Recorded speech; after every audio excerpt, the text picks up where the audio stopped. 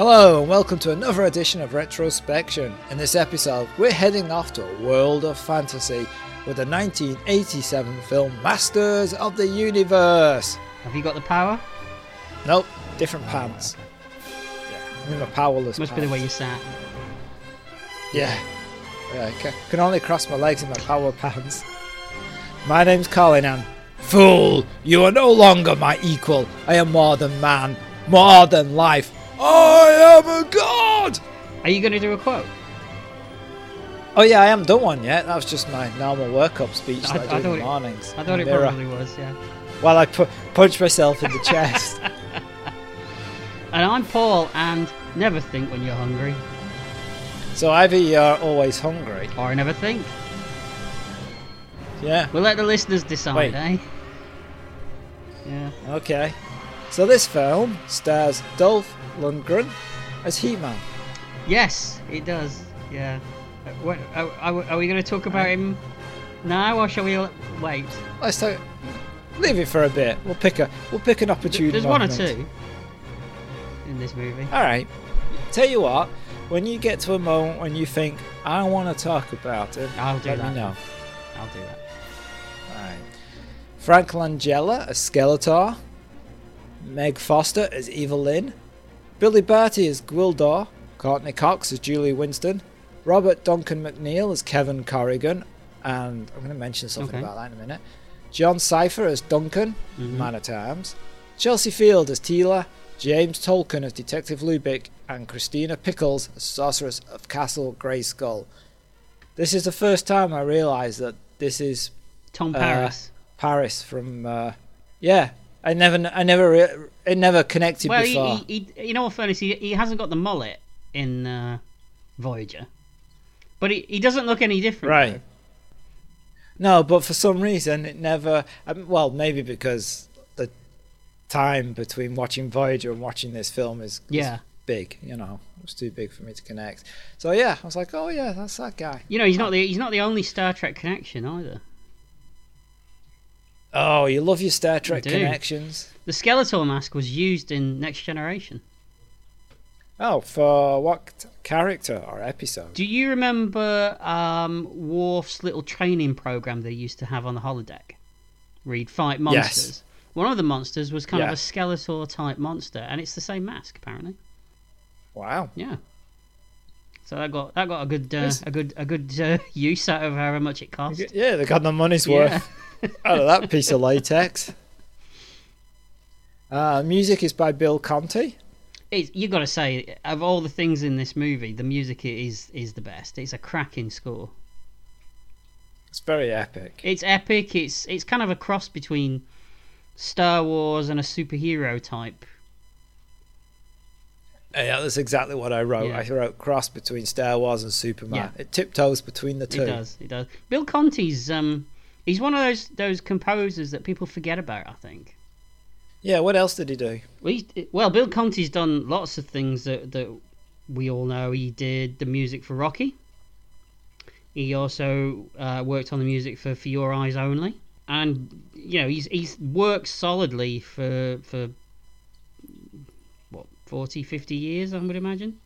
And he's still working today. Yeah. It's a good score. Does he have any other info about the film? Frank Langella, apparently, he only took the role because of his son. That's right. That's in that documentary. Yeah. The Power of Grayskull. That's right. He didn't even read the script. He was just sign me up. Well, apparently his son was a huge He-Man fan, wasn't he? Yes. Mm-hmm. Yeah. And that, incidentally, that is a very good documentary. So I think it's on Amazon Prime at the moment. If anyone wants to check it out. It is for you. In the US, you have to pay to rent it. Oh, right, okay. Frank Langella said many times on record that this is one of his favourite roles, and that he had a really good time making this movie. Yeah, he's got no problems with it whatsoever. He just enjoyed it. I think other than the fact that certain things had to be truncated, I think he's a little bit the final fight sequence, bothered by that right? because he worked quite hard on that, didn't he? Yeah. Yeah. But you know, it's actually obvious in the film that he enjoyed it. Oh, he's having a whale of a time.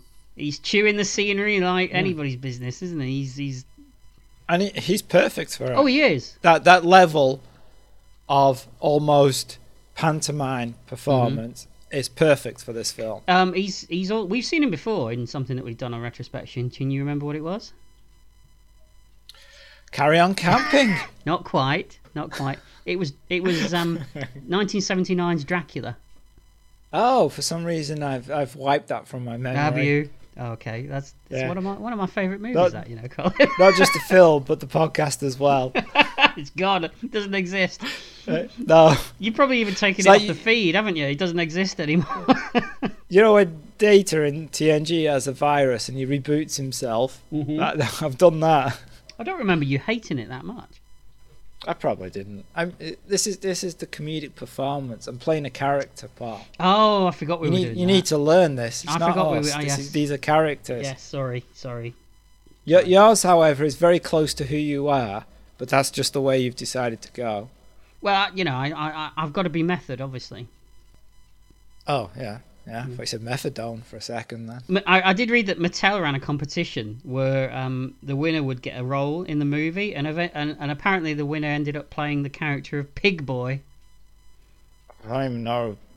Was that like a background person?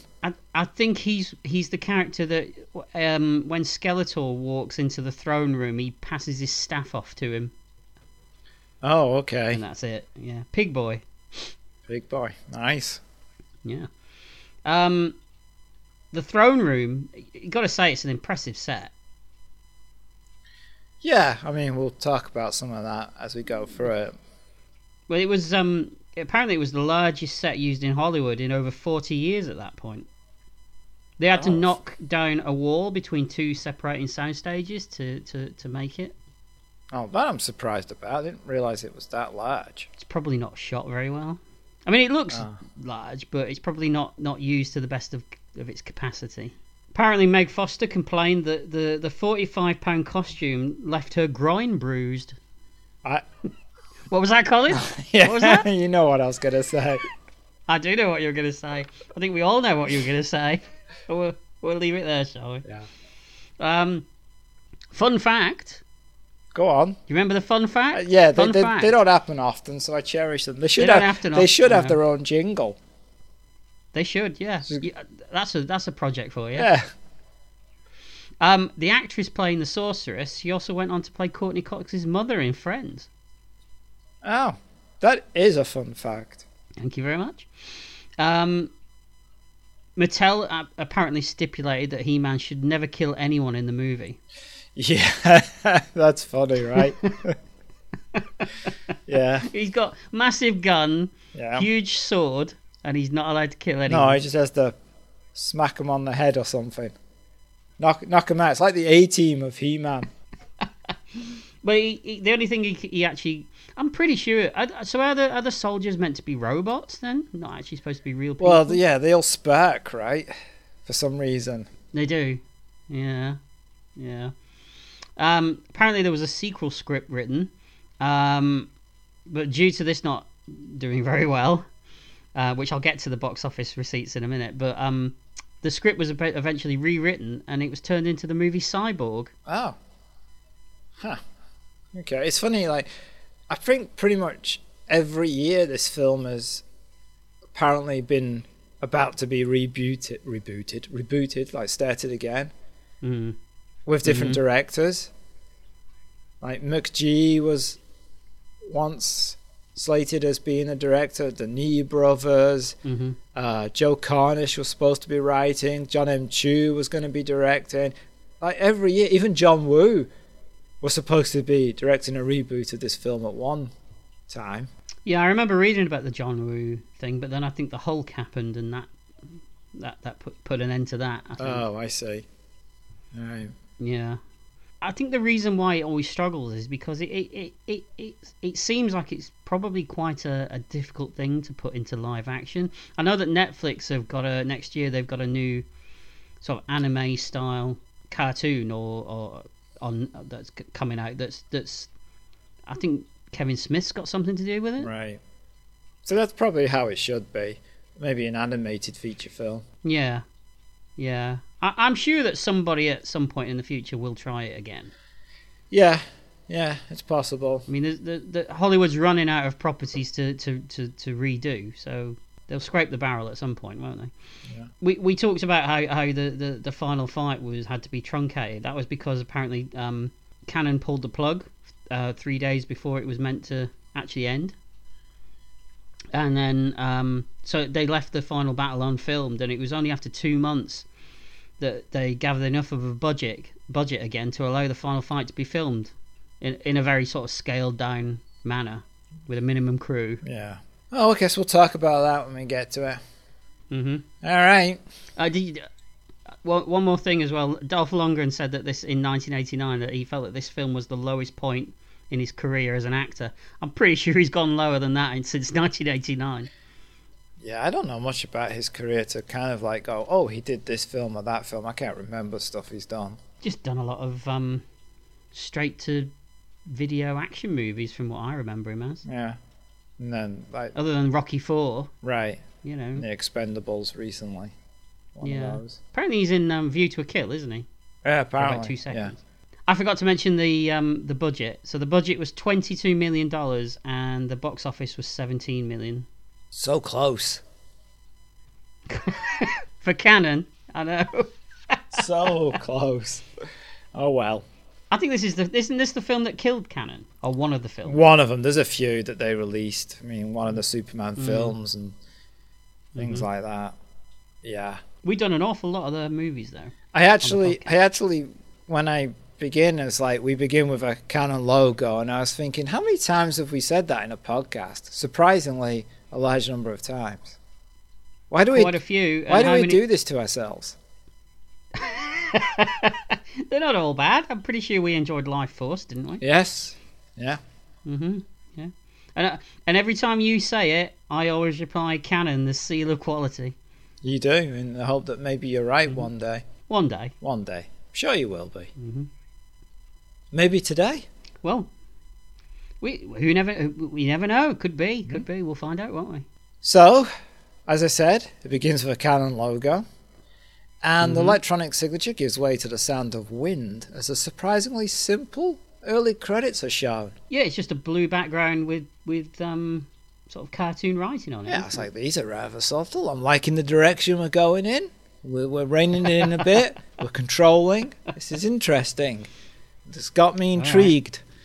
Right. And we cut to a shot of Castle Grayskull perched on a desolate mountain as the winds howl and the narrator explains the setup. At the centre of the universe, at the border of the light and the dark, stands Castle Grayskull.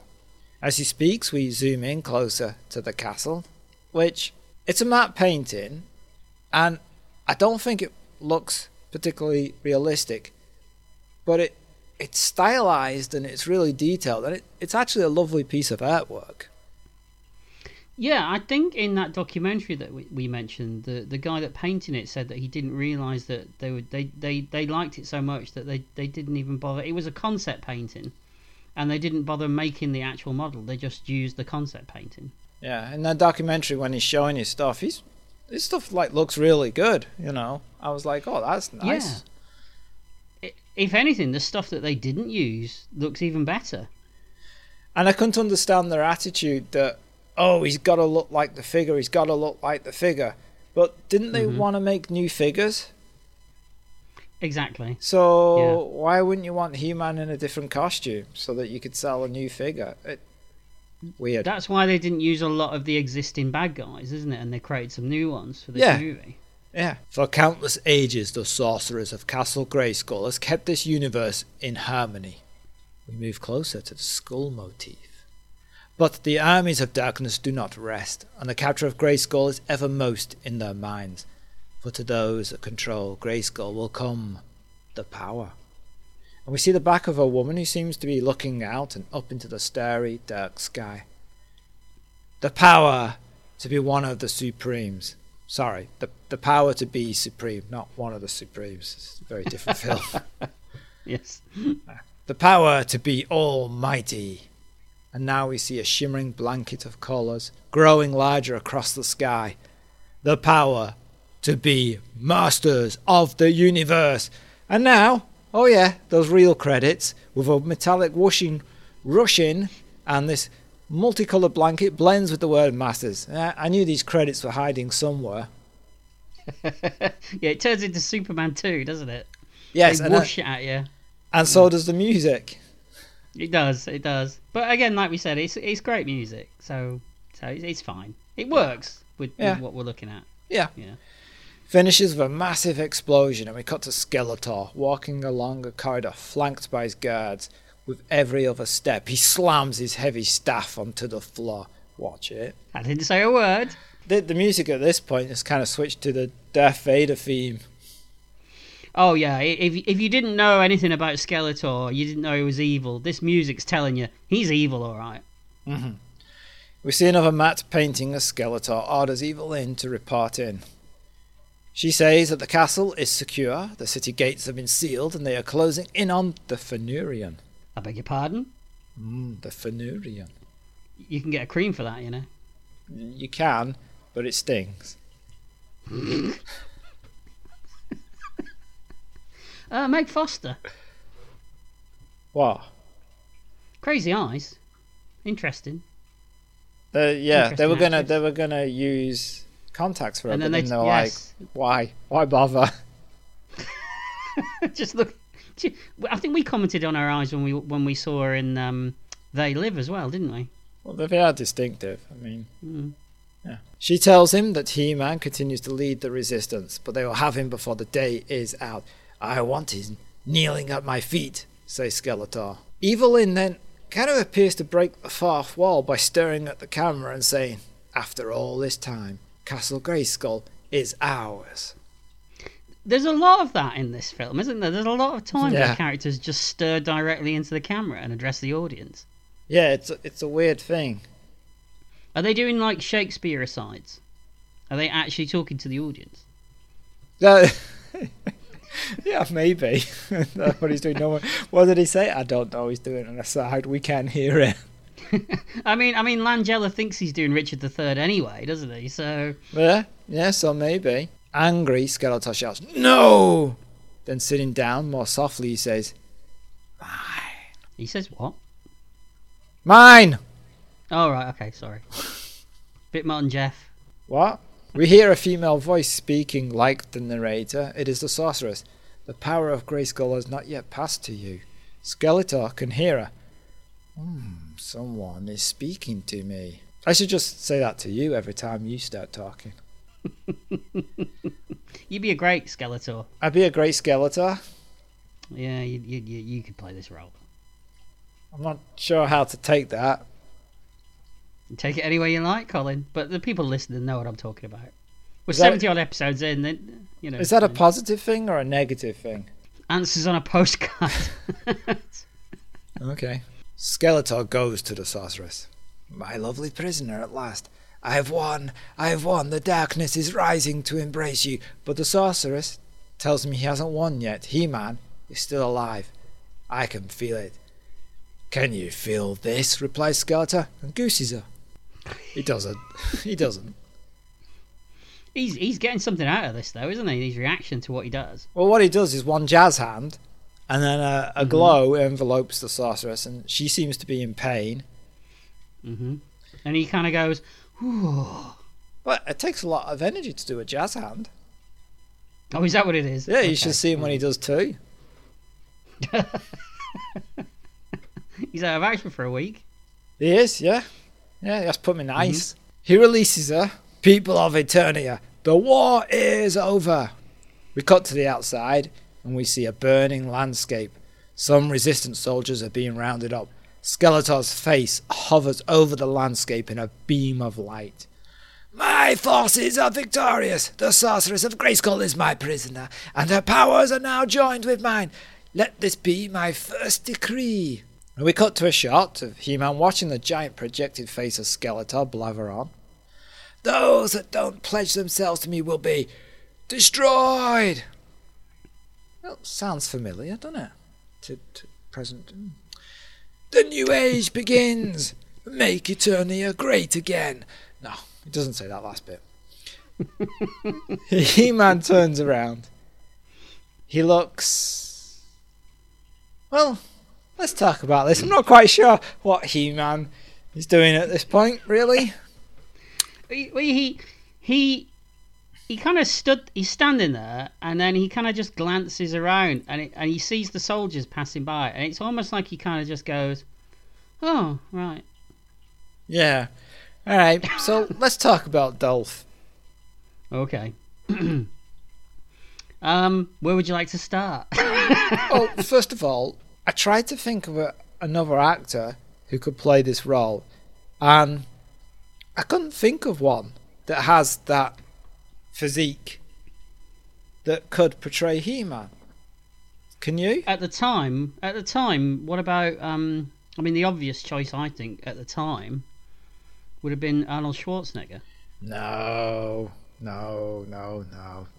don't think so? No. He's not right. It's just for that? not the right voice. Sound is all wrong. Oh yeah, the voice would be a problem.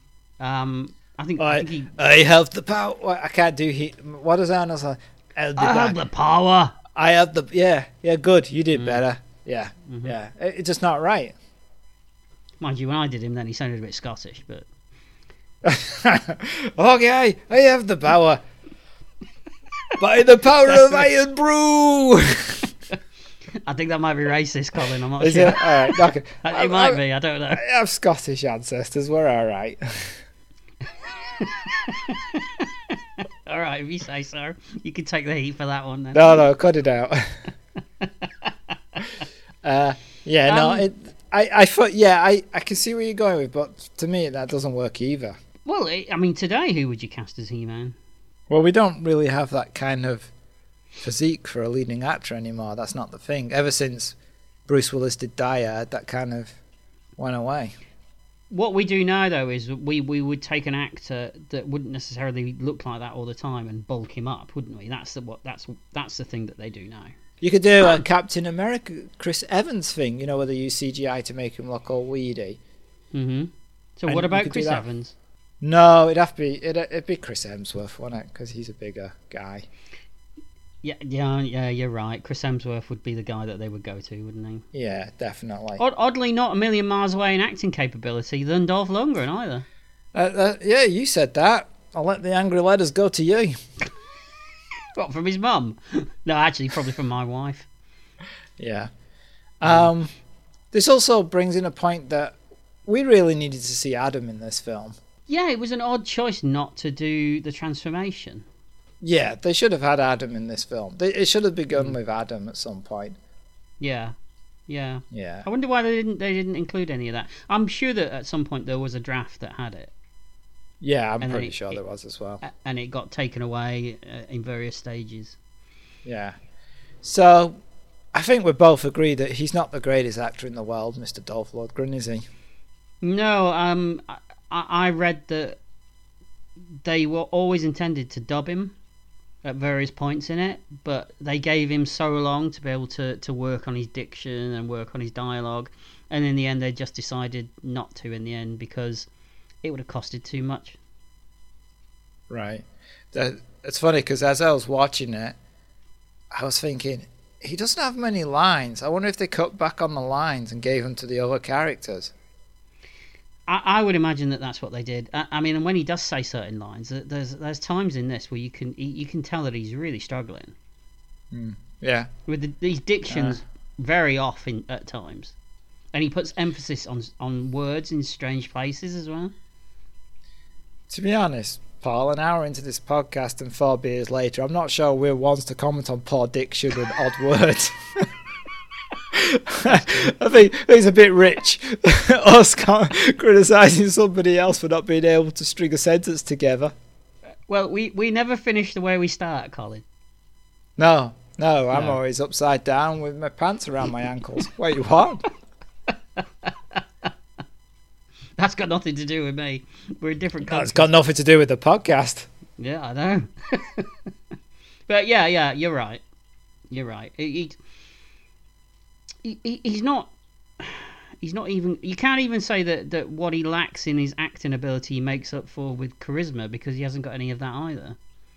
No, it's not like in the Roddy Piper situation where we talked about how he's not the world's greatest actor, but you kind of like Roddy Piper anyway. exactly. That's a perfect comparison. Yeah, to show the differences between the two. Well, would Roddy Piper have made a good He-Man? Do you know what? I mean, he kind of had the Prince Adam haircut, didn't he, in the 80s? Yeah. Yeah. Mm-hmm. We've solved it. We've solved it. Yeah. Unfortunately, it never happened, and he's dead now, so it's not going to happen. But no. So we cut back to seeing the Resistance fighters being led away again. Bodies are scattered around, and there's a ship burning. We see somebody being dragged away in a net by some of Skeletor's armoured troops. There's another thing I don't remember from the series, armoured troops, but okay. No, he just had his collection of people like Beastman and all Trapjaw and Ramrod or whatever his name was. Stinker. Oh, Stinker. Sting.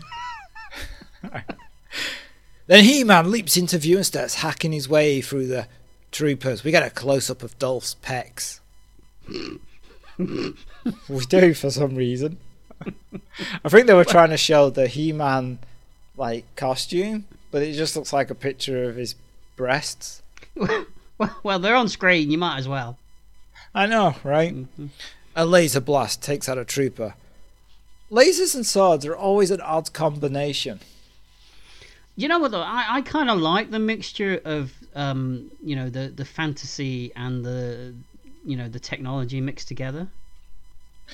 But don't you find that he looks awkward because he's got a laser rifle in one arm and a bloody heavy sword in the other, and he can't seem to aim because he's using his left hand and he's right-handed, so he can't aim with the gun, which looks heavy, and he can't wield a sword because that needs two hands. Yeah, I also think it doesn't help that he's so muscle bound that he obviously has trouble moving at times. I mean, he's not very mobile, is he? Yeah, I mean, it works really well in a cartoon, but in live action, I'm ignoring your you are. I'm ignoring your attempts to try and subvert this conversation to show off your pecs that you've been working on, but I keep him in a drawer. I do think it's a shame as well that they couldn't do more with Eternia other than just those Star Trek rocks again that we see in everything. Yeah, I mean it's just a desert landscape, and then it gets a little more interesting when it's a matte painting. And then this will, of course, will hit rock bottom when we're not in Eternia anymore. Yeah, that's true. I think that's probably something that changed over time in different drafts of the script. I think they started with setting it all in Eternia, and then the canon money men looked at it and went, "Ooh, I don't think so." Yeah, I agree. Troopers can't seem to hit He-Man with the guns, but they do manage to shoot the weapon out of his hand. Yes, and doesn't he deflect a couple of laser blasts with his sword as well, almost like it's a lightsaber? Apparently, that's what swords can do. Mm-hmm. Yeah. But it is a mystical sword, isn't it, apparently? Yeah, did you know that they were supposed to join together to open Castle Grayskull? I never knew that. Never knew that until I had some of the toys, and I never knew that until I watched the documentary. Exactly, I didn't know that either. See, we're not serious fans of the show, Paul. It's a cool idea, though. Yeah, it is. Yeah. He defeats all the troopers, and we see two other people, Man-at-Arms and Teela. "Thank the sorceress you're alive," says Man-at-Arms. And he continues, "He-Man, there are a few units left, all scattered. It's chaos. Someone betrayed us," believes Teela. Then the little creature that was in the net starts yelling for help, and they get him out. "Thank the sorceress," says Man-at-Arms for some reason. He keeps saying this, and at no point so far has the sorceress been of any help whatsoever. No, she's just stuck in that blue light. Yeah. Man-at-Arms is an idiot. They don't know who this creature is, and he says he is Gwildor of the Thenor, locksmith and inventor and part-time Christmas elf. Aren't all Christmas elves part-time? Because... No, never mind. Gwildor continues. "Skeletor's forces were hunting me down. 1,000,000 blessings for saving my life." Man-at-Arms says no blessings are necessary, for any foe of Skeletor's is a friend of ours. He-Man, who finally gets a line, wants to know why Gwildor is so important to Skeletor. He says, I'll show you, and leads them to his house, which you'd think Skeletor would have guarded. Yeah. Right. I also thought his house reminds me a lot of Yoda's hut in Empire Strikes Back as well. It reminded me of Hobbit town. Yeah, thing. Hobbit again. Yeah. I'm guessing that Gwildor was a replacement for the floating wizard character that they used to have in the cartoon. Yeah. I can't remember what he was called. No, his name's escaped me. I'm running through names and I'm getting Aurak. Nope, that's Blake Seven. I'm sure it begins with an O. Do you know what? All our listeners are screaming at us now. Let them scream. Feel the pain. I hear them. Yes. I could not. See, you're right. I could be Skeletor. He's not lying either. He doesn't. In fact, I'm going to misuse it throughout the entire episode just to really rub it in. All right. Gwildor uses a special key to unlock the door, saying he remembers the time when you didn't even need to lock your door. That's what I like. Political commentary in my fantasy films. Any minute now, TJ Hooker's going to come in and go, "Oh, do you remember the days you could leave your door unlocked?" He's going to address the camera and talk about the evils of drugs. Yeah. Like he actually did at the end of one of the episodes Yeah. of TJ Hooker. Yeah, bang on about drink while knocking back some vodkas before climbing into his car and driving home. Good old Hooker. You can't say that very often, can you? Good old Hooker. I'm sure you have. So they enter his place. Giant bolts secure the door, and Gwildor puts a little chain on it, which I kind of like the little chain. Yeah, that was kind of funny. A nice yeah. touch. Mhm. He tells him that Skeletor is after him because of his invention and wants to kill him so he can't build another one. If he knew I had this prototype. He tells them it's called the Cosmic Key. Ooh, Cosmic Key, like groovy. No, Cosmic Key. 2 words. Mm-hmm. Although it is kind of Cosmic Key too. There's lots of lights. It is. It's very visual. Yeah. The tones of this key can open a doorway to anywhere. I mean, you have to compute the gravitonic tones for a specific destination and activate the Energizer, but anywhere. He-Man realizes that's how Skeletor's troops got into the city and surprised them. Teela's annoyed by what Gwildor has done, but He-Man says that Gwildor couldn't know it would be used that way. Gwildor continues to explain that a woman came to see him, that she was interested in his work as a locksmith. How could I know she was from Snake Mountain, he says. Well, hey, did you ask? I mean, did they look like they were from... I bet they look like they're from Snake Mountain. I mean, wasn't it Evil Lynn? Clue's in the name. She's not called Nice Lynn. Maybe that's what she did. She walked in and he went, "Who are you?" And he went, "I'm Nice Lynn." Let's face it, though. I mean, you'd spill your beans for Evil Lynn, wouldn't you? Well, Gwildor says she was beautiful, and without even a beat, Man-at-Arms says, "Oh, that'll be Evil Lynn." Is there something that Man-at-Arms would like to discuss with the others at this point? He's responsible for the bruised groin. There you go. That's why Yeah. you don't get called Man-at-Arms for nothing, do you? No, you usually have to pay. Gwildor says she tricked him and stole the key.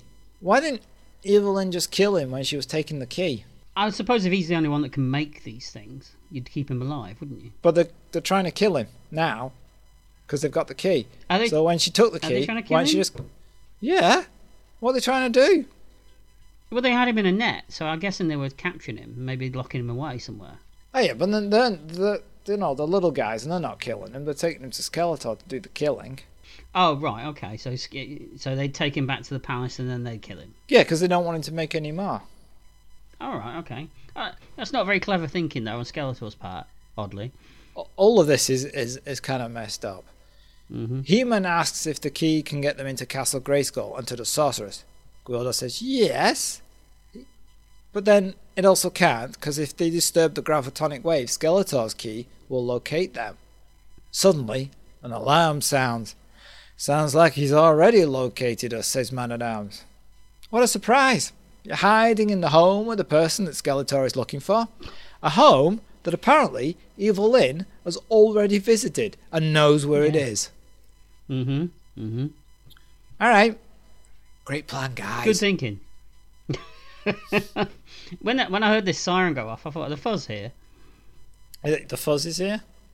Yeah, it sounds like a very 1970s police siren. British police siren. A bell? Yeah. We see Skeletor's evil soldiers outside the door. We know they're evil because they trample all over Gwildor's little garden. Bastards. Oh, I know. He's got his carrots in there. It's carrots. I didn't think it was a vegetable garden. I thought it was just flowers. But a vegetable garden would make more sense in this desert. Especially as apparently that everybody's a vegetarian on Eternia, as we find out later. Yeah, I'm not sure how that's possible. I've seen the scenery. All right. It didn't look like there was nothing growing, was there? It's very true, yes. Yeah, not green, was it? No, brown. Not at all. Very brown. Yeah. Very brown. Yeah. Gwildor reveals a secret passageway that they can escape through that apparently leads to the caverns under Castle Grayskull. Outside, the troop leader orders one man to ionize. At first, I thought this was the guy's name, Ionize, like Vision of Steel.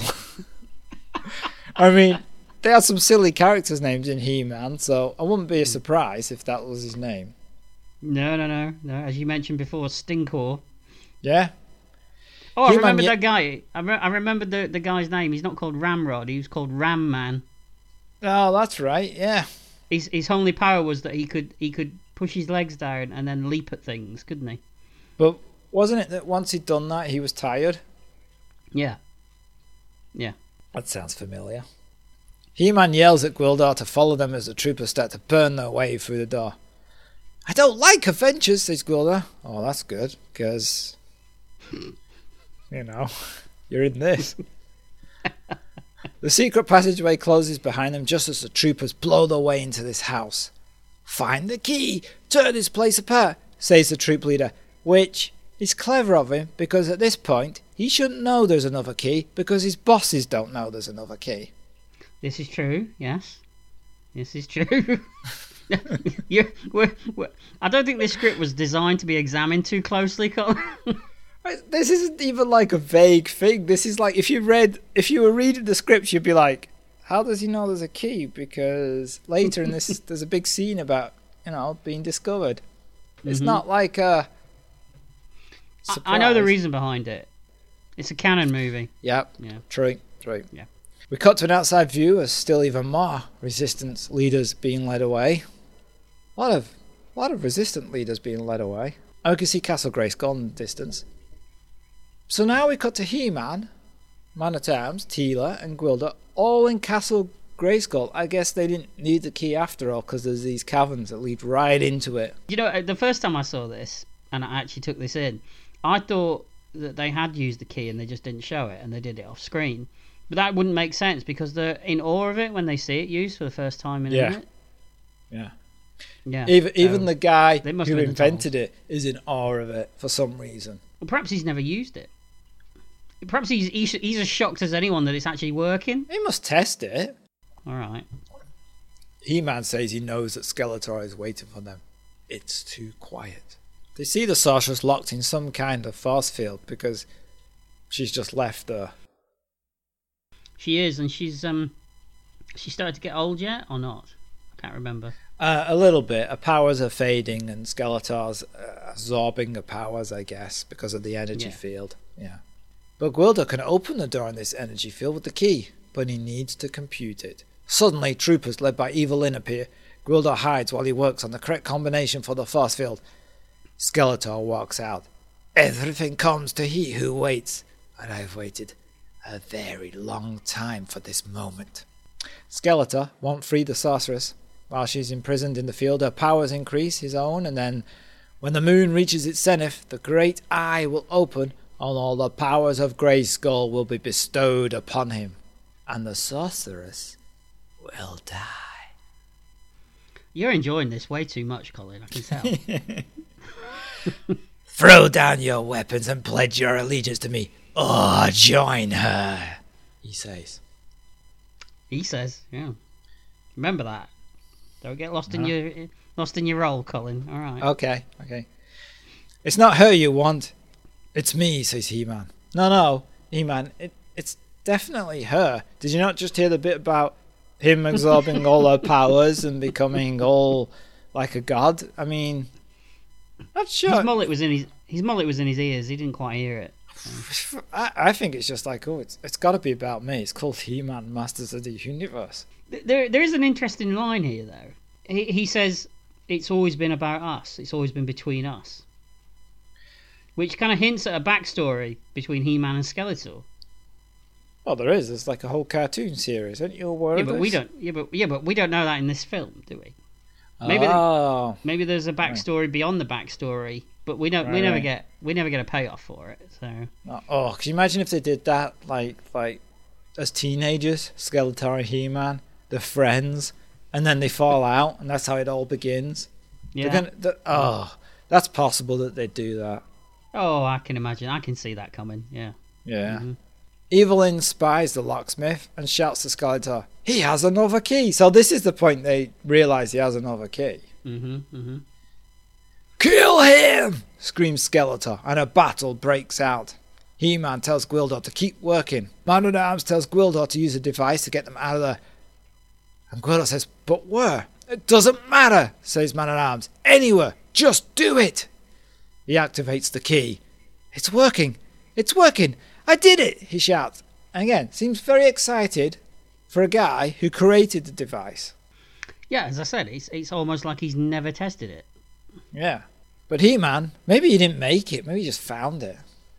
Yeah, I mean, or even that, he's as surprised as anyone that it actually does something. I mean, he said it did something, but, you know. Yeah. Maybe he found it in a flower bed of a cemetery. Maybe that's how this device moves. But He-Man doesn't want to leave the sorceress, but she urges him to go. He still has a moonrise left. They leap through the portal opened by Gwildor, but the troops shoot the key. They're very good at shooting objects out of people's hands, but not good at shooting people. Yes, but then again, that's the thing? I mean, you get that in Star Wars, don't you, with stormtroopers? That's true. Maybe they're trained that way. Maybe there's a school that they go to.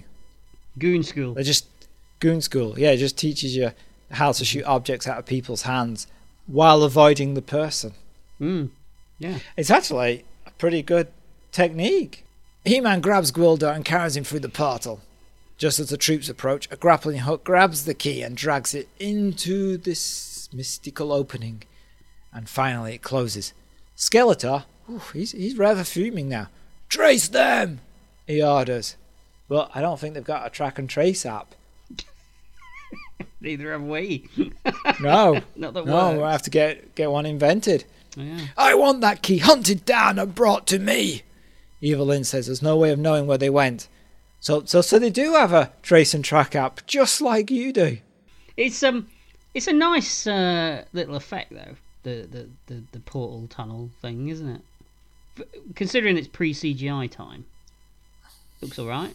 I have to say, all in all, up to this point, I'm all in on this film. Yeah, well, yeah, it's funny that, isn't it? How it's all going to change in a moment. It's fast moving.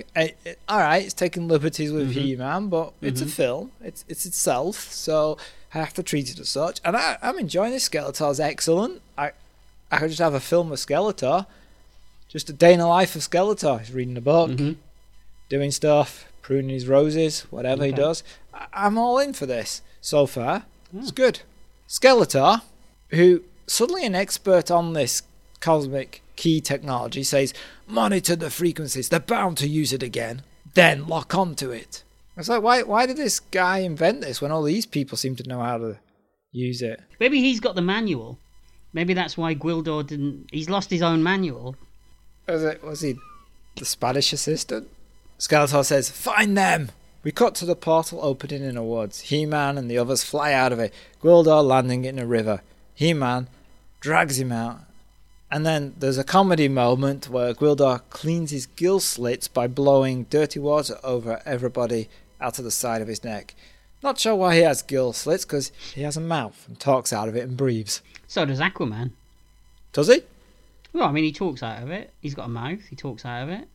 But he must have gills. But he has gill slits. So does he breathe through the gill slits, not his mouth? I guess so. You guess so? You don't know? You're an expert on these comic book superheroes. I'm not an expert on Aquaman, I have to say. Explain the biology of Aquaman to me. I want to know now. He's part man, part fish. All right. Oh, okay. Yeah, that does it. Gwildor doesn't know where they are. Could be any planet in 1,000 galaxies. Well, it's lucky they landed on one with oxygen then, or it could have been a very short film. Did you notice why is Teela sniffing the mud? Because she sniffs everything. Everything. Yeah, that's what she does. That's her thing. All right. She's chief sniffer, is she? Well, it's not a rank, Paul. It's not like it's, that's a hobby. It's not a profession. Oh, it's not like sniff at arms or something like that. No. Right. Okay. No. All right. I just thought it was strange that she picks up some of the mud and just starts sniffing it. Maybe she thought she could eat it. Vegetarian. Don't they have mud on Eternia? Actually, no, they don't, because it's a desert planet that also has lots of things growing on it. Yeah. Okay. Confusing, right? It is very confusing, yeah. Yeah. Teela's annoyed, but He-Man tells her to calm down because they're all in this together. Gwildor tells them to get home. All they have to do is punch the Energizer switch and it will bring up the home quadrants. But then he sees the key is missing. Just the grappling hook remains. They hear something. A big alien life form. An object moves through the bushes. It's a cow. And it moves. Yes, it's a cow. I was waiting for Gwildor to start humping it. Why? But he looks like a cow humper, doesn't he? You've seen him. Yeah. No, I've never seen any. Have you watched cow? Is this your pastime, just watching cow humpers? Well, he looks like he would. I mean, he starts talking to it, doesn't he? He's trying to chat it up. Yeah. Like you've never talked to a cow in your life. I might have said hello to a cow. Once or twice. Just passing. Yeah, Hello, good morning to you. How do you do, Paul? Fine, thank you. Well, I mean, what a wonderful world you live in, Paul. I'm sure we've all spoken to a cow, haven't we? Yes, yeah. There you go. Man at Arms reminds them that they're on a deadline. 0.84 chromons to moonrise. Hey? Yeah, it's like 0.84 chromons. Oh, okay. These chromons are kind of weird. 0.84, is that one chromon, or is that, almost one chromon? Or is that many chromons? What do they equal? I don't know this time. But all right. Okay. It's close. It's a deadline. We got a deadline. That's all we need to know. What, do you think they understand it? What, in real life, or as in the world that they live in? I mean, maybe he's got Alzheimer's. He just comes out with these words. Also, wouldn't time be different because they're on a different planet? Yes, because I mean, unless the Eternian clock is the same as an Earth clock. But time moves differently the further away you are from something. Yeah. So. Yeah, and so unless it was oddly identical, yes, it would be. I mean, they could have like 35 hours in a day, couldn't they? Can you imagine that if they were like, oh, we've just got back in time, and it turned out it was 5 years too late? Skeletor's like partying for 5 years solid. Who are you? He-Man. He-Man. I remember you. Still alive then. That's nice. He-Man's plan is that they find the key, use it to land in Castle Grayskull. Man-at-Arms mocks him. Oh, sure, we'll fight 2,000 or 3,000 crack troops, break into the force field and rescue the sorceress. He-Man, apparently not noticing that Man-at-Arms is taking the piss, says, right. He just thinks his level of optimism is shooting through the roof. Yeah, must be. They synchronise their personal locators. Why would they need to be synchronised? I don't know. This is making less and less sense by the minute, isn't it? Yeah. So then they separate to search for the key. Good journey, they say to each other. Yes. With a nice little hand gesture as well. Yeah. Yeah, that's the one. Yeah. I should say at this point, this is kind of where the film stops for me. Is it really? Once we get to Earth. Well, we do cut to the least interesting characters in the movie, which happen to be the humans from Earth. Yes. Mm-hmm. I think that's part of the reason why. Because we cut to a fast food place called Robbie's and we see Julie serving a customer. this is the very last time doing it. A colleague says, don't worry, they've got fast food in Jersey. And that she has some advice. If you break up with Kevin Corrigan, I think she actually uses his last name too. So Kevin Corrigan. Mm-hmm. You'll regret it for the rest of your life. But she's not listening. Everything's going to change now. They're different people, she says. But her friend says, that's fine, except you still love him, and he still loves you. But Julia claims that Kevin doesn't need her or her problems right now. She says she has to move away. Her friend says it's not something her folks would have wanted. But Julia is determined to move out of her house, town, and start afresh somewhere else. And meanwhile, you're like, what's going on? What's happening? Who are these people? Why am I watching this? You couldn't care less, could you? About any when of did this turn into a drama? No, I know. But I suppose it's twofold, isn't it? What they're doing with this is, on the one hand, they're keeping the costs down because then they don't have to shoot any more Eternia stuff. Yeah. And on the other hand, it's that kind of that Doctor Who thing, isn't it? That you're supposed to see it through their eyes as the movie progresses, which is fine. But then you should have done that from the beginning. You can't just suddenly start it one way and then expect you to just switch to this. No. Yeah. Let's take a film that we've talked about before, The Last Starfighter. Yes, that follows his. It's through his eyes through the whole movie. Yes, exactly. Horn sounds outside. It's Kevin, and Julie leaves the fast food place, gets into the van with him. Kevin asks her what time of bus. Nice bit of living in a box going on in this bit. He's got the radio on. Kevin asks her what time of bus is to the airport. In the background, we can hear "Living in a Box" playing. I wasn't sure you were going to mention it. All right. He wants her to make his sound check before she leaves, and she agrees. So Kevin's a musician. Yeah, he's apparently. We find out later, don't we, that he's actually a master songsmith or whatever it's called. What do they call him? Master tune maker or something. Oh no, I'm just leaving you to it. Master tune maker. Yeah, we'll go with that. He's a master something. Yeah, it's a bit Back to the Future-ish. Did we suddenly have a whole slew of films where teenagers were musicians? Well, if you're going to go Back to the Future, you might as well get one of the cast members and stick him in this as well, don't you? That's true, yeah. Julie agrees. She hands over some fast food and Kevin points out that it's not very romantic for a last date. He then urges her to take a later flight, but she doesn't want to. Don't start that again. We decided.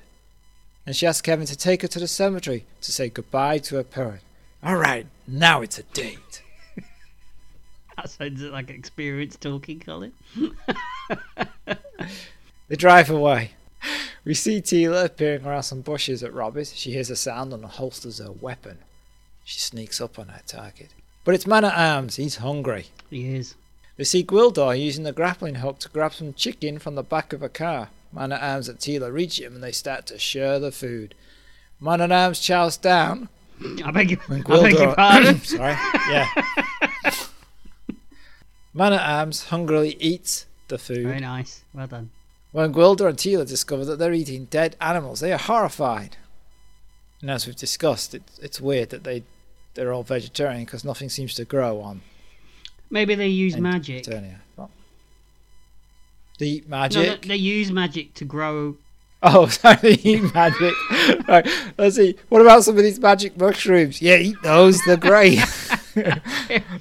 We'll get this key, and then there's all lights and stuff above this key. Is there really? No, it's the magic mushrooms you've snacked on. It would explain a lot if that was the case in this movie. Yeah. It's like He-Man's like, oh, look at me, I'm super strong, but he's not really. He's just been eating magic mushrooms. He thinks he's strong. Teela says they should go back to searching their assigned sectors. So Teela is kind of like, she's a hard ass, right? She's like a soldier. Well, she's Man-at-Arms' daughter, isn't she? She doesn't treat him like her dad, though, except she does mention his dad, but she doesn't treat him like that. She's been brought up tough. So we cut to the cemetery.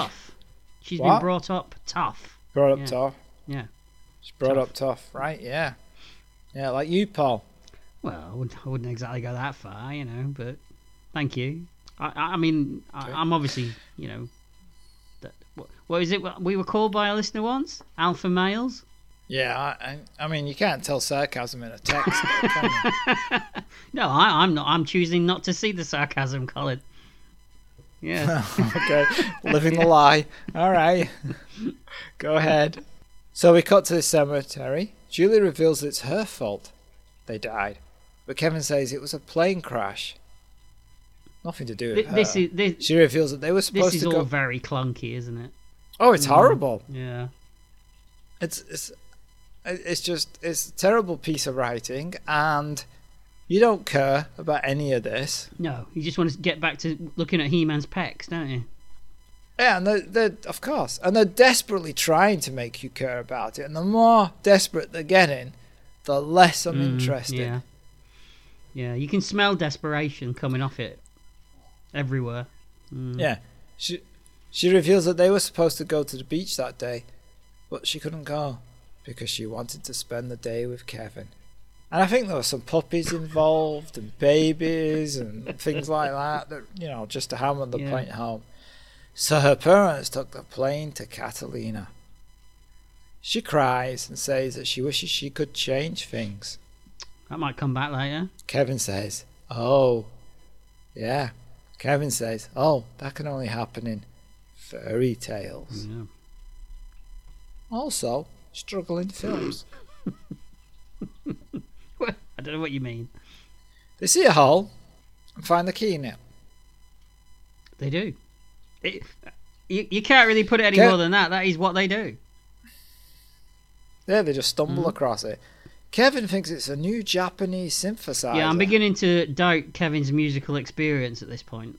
Right. Yeah, it doesn't look anything like any synthesizer that's ever been made anywhere. No. So Kevin starts jamming on the keys, and he loves the sound it makes, which seems greater than the actual object could produce. Also, there's no speakers magic, on it. though. It's magic. So. Oh, yeah. Kevin doesn't want to hand it in. He's going to keep it. He's of the one who smelt it, dealt it kind of rule. Obviously.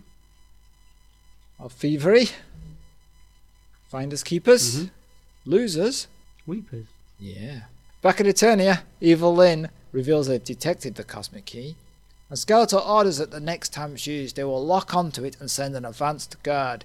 He tells Evil Lyn to assemble the mercenaries. For some reason, we cut to He-Man just wandering through trees with his blaster drawn. Well, he's not been on screen for a bit, so you've got to remind everyone that he's in this movie. Remind us, this is a He-Man film. Yes. Just telling you, letting you know that He-Man is in this film. Don't worry, kids. Gonna turn up again. By the way, that guy's He-Man. I know, but he is. I wonder how many kids were disappointed by this movie. I wish I could remember how I felt when I first saw it. I'm not a huge He-Man fan. I didn't follow the cartoons avidly and know all the characters or collect them. I wasn't allowed to for some reason. Because, Actually, yeah, I always wanted He-Man figures, but I wasn't allowed He-Man figures. I did have a lot of He-Man figures, and I do remember how I felt about this film. I can imagine lots of kids were disappointed, but oddly I wasn't at the time. Oh, that's interesting. Well, let's talk about it in the roundup. That's interesting. Okay, all right. So then we quickly switch to Kevin in the auditorium of his high school, trying out the cosmic key with a microphone.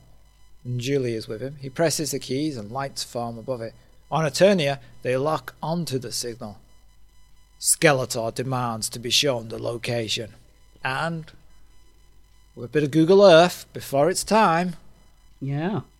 Clever, right? Who knew that this film would foresee Google Earth? Yeah, who'd have thought that Canon were foreseeing the future? They didn't foresee their own future, though, did they? No, just the future of Google Earth. Yeah, you're right. Yeah, that's a shame. Yeah. Once located, he turns his attention to the mercenaries, his finest warriors: Blade, Sorod, Beastman, Kurg. Worst boy band ever. How come they all get actual names apart from Beastman? Well, because why isn't Blade? Beastman's the only actual He-Man character, though. He is. That is right, yeah. And he still doesn't look anything like the toy. No. But why is he called Beastman when everyone else gets a name? Why isn't Blade just called Mr. Stabby Stabby?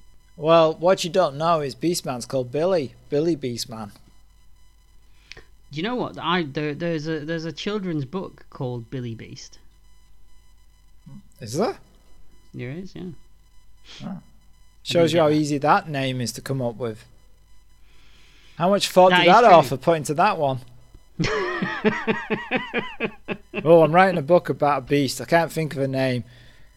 Dave Beast, no. Richard Beast, Dick Beast, no, that's not right. Can't have that. Billy Beast, yeah. 10 seconds work. It's my kind of writing. It is, yeah. Yeah.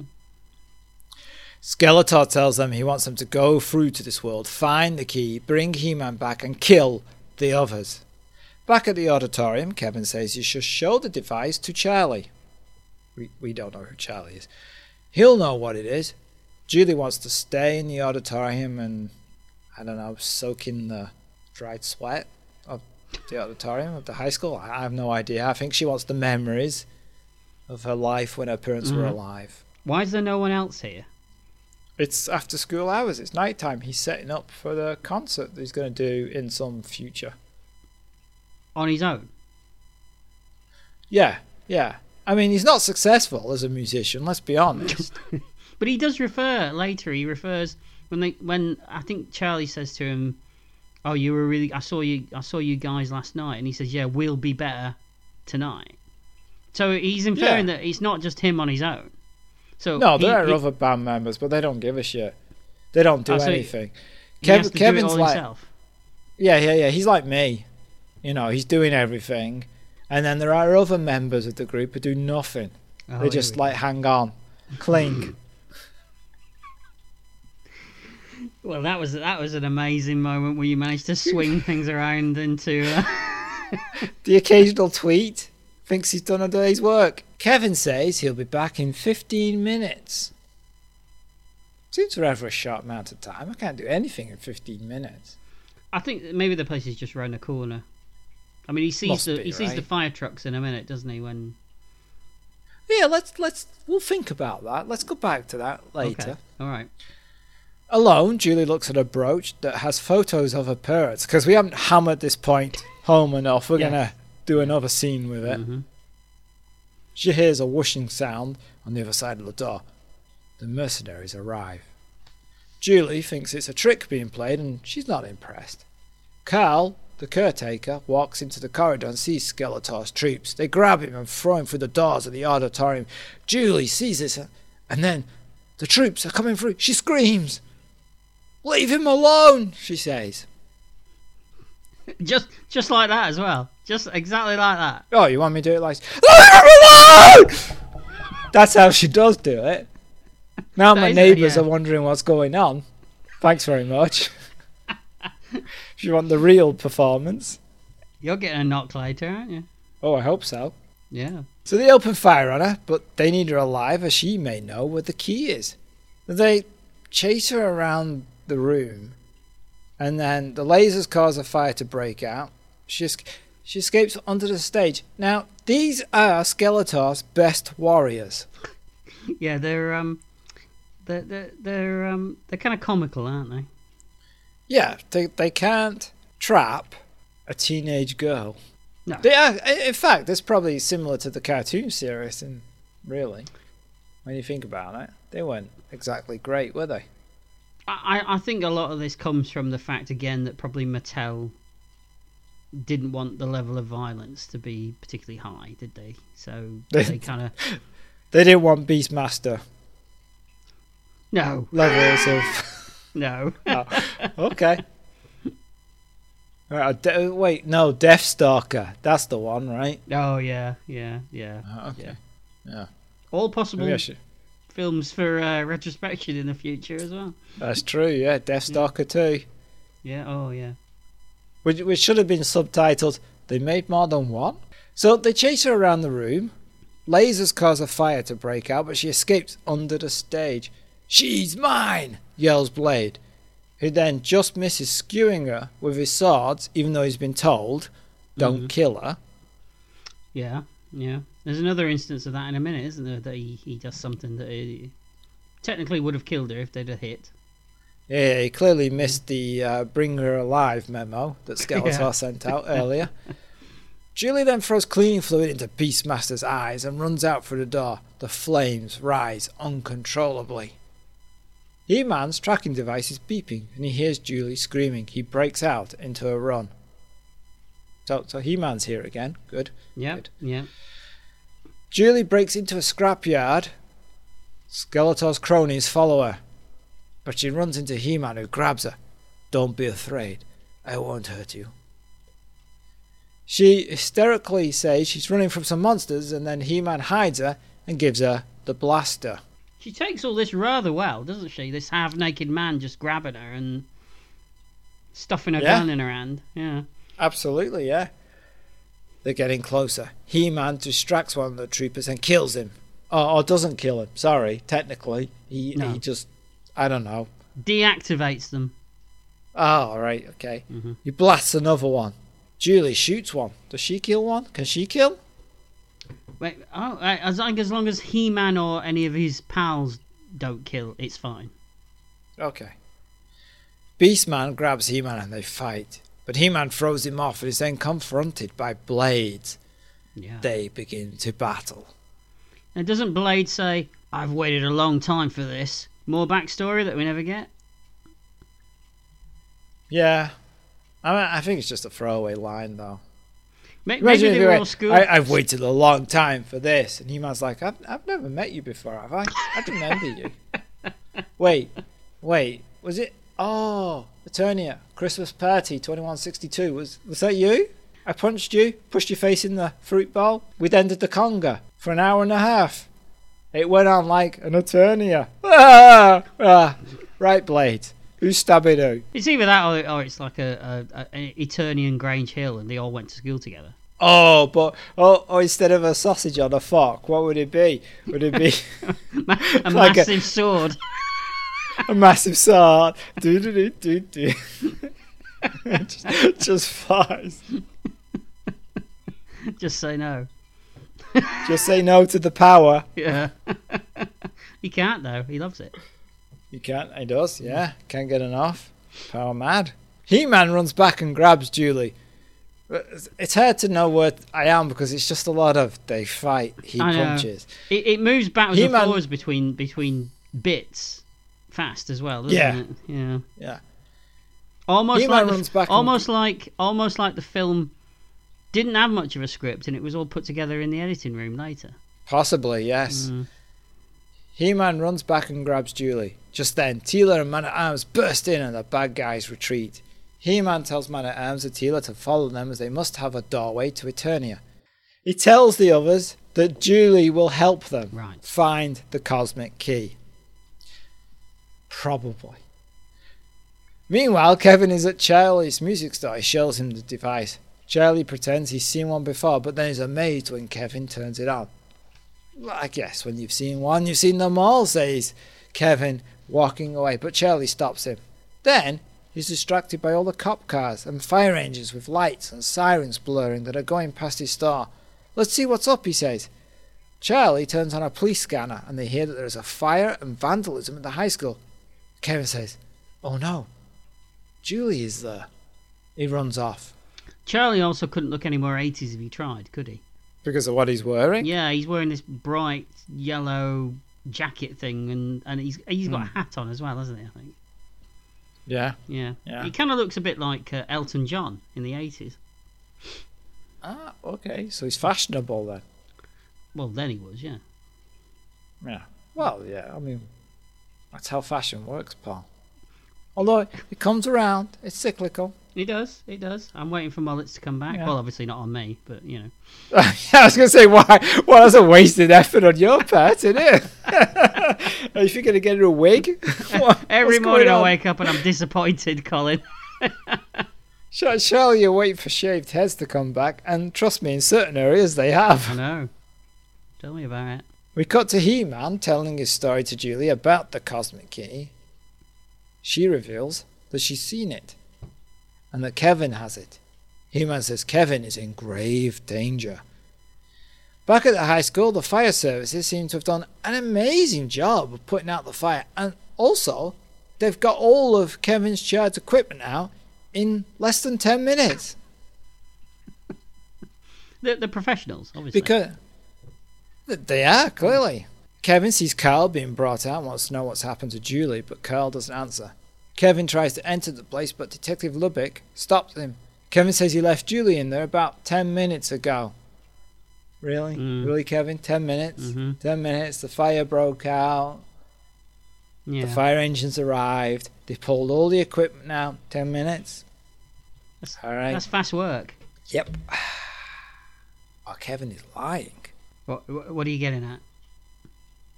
Nothing. Lubbock tells him there's nobody in the building, but he has Julie's charred bag. Kevin starts describing Julie to him. Lubbock makes him get into his car and they'll go and check out Julie's place, see if she's got home.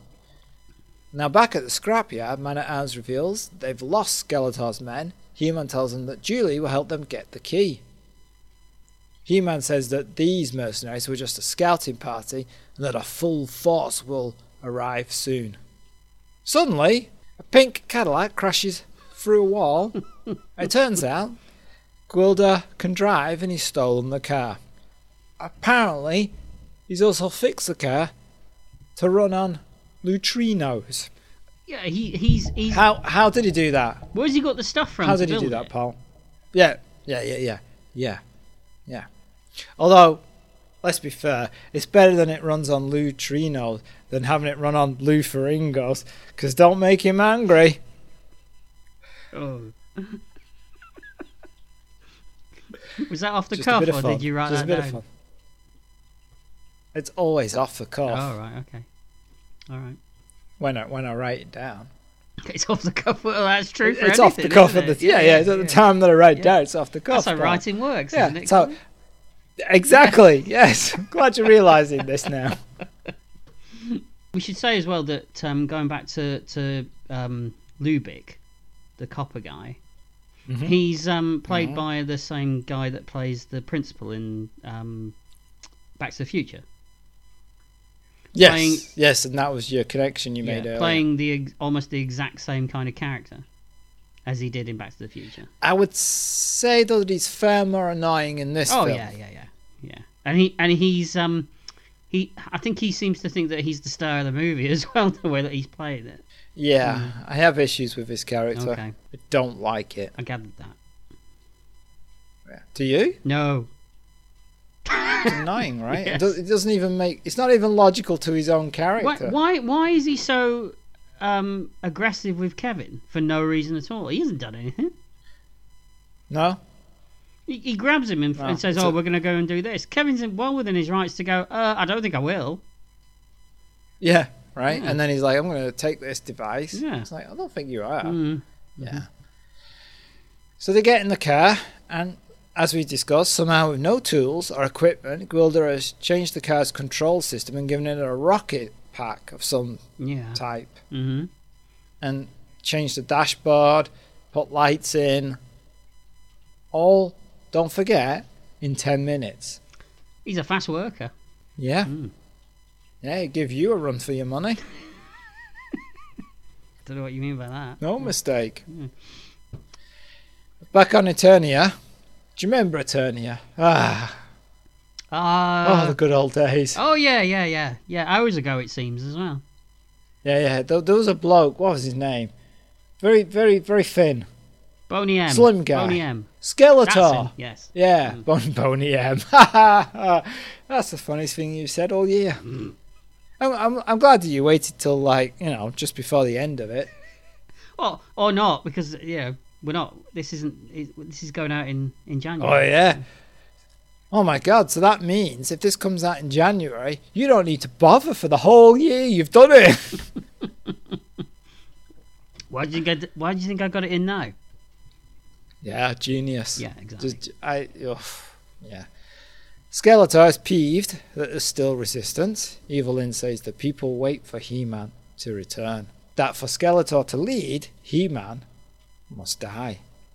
But Skeletor says that killing him will just make him a martyr, a saint, that He-Man must be truly broken. No, he isn't Skeletor. He's kind of stroking Evelyn's face as he's doing all this, isn't he? There's a Skeletor Evelyn thing going on, yes. Do you think he's boning her? She wants to jump his bones. Two of us can do it, pal. We can all do this. All day. Yes. The listeners don't want it, but we do. Let's not launch into the pun thing again, so we won't do that. No. You're looking at me like I'm going to follow something up there. I wasn't going to do it. No, I was, because I was going to say that people will get skull and cross bones. But that was such a reach that I didn't want to do it. The mercenaries return. Skeletor wants to know where the key is. It's revealed that they couldn't get it and had to return for a larger force. Blade wants one more chance, but Skeletor, he's not in a forgiving mood. He kills one of the mercenaries. Why is it always the lizard men that get vaporized? We saw this in Flash Gordon as well. It's always the lizard men. You think it's racist against lizard men? I think so. I think Hollywood is racist against lizard men. Maybe. Well, isn't there like this conspiracy theory that there are lizards controlling the Earth? There you go. Reptilians. Yeah. Maybe it's Hollywood, who are reptilians, playing like a double bluff. Trying to throw you off the scent. Yeah. Evelyn says it would be a pity to waste their talent. Skeletor tells her to save her pity for herself if she fails.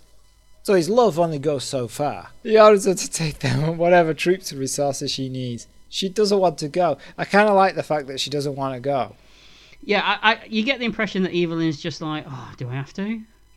With everything, really. She'd rather not get her hands dirty if she didn't have to. Absolutely. But Skeletor orders her. He tells her to send a signal when she has the device, and he will follow. Meanwhile, Kevin and Lubick arrive at Julie's place. They enter, but find nobody there. Julie calls from a phone booth. Kevin answers the phone, but doesn't reveal to Lubick that it's Julie calling. He pretends it's not her on the phone. She realizes that somebody is there and asks Kevin if he still has the thing they found. She tells him to stay there, as she'll be right over. Then she hangs up. Lubick demands to know who Kevin was talking to. He just says, oh, it's a friend. Lubick picks up the device, realizing that Kevin was talking about it on the phone. Kevin tells him it's a synthesizer. Lubick starts hammering on the keys. And then he says, this is no synthesizer. When did he become so knowledgeable on music? Well, that's maybe, but he's obviously more up on this stuff than Kevin is. Yep, it's a good point.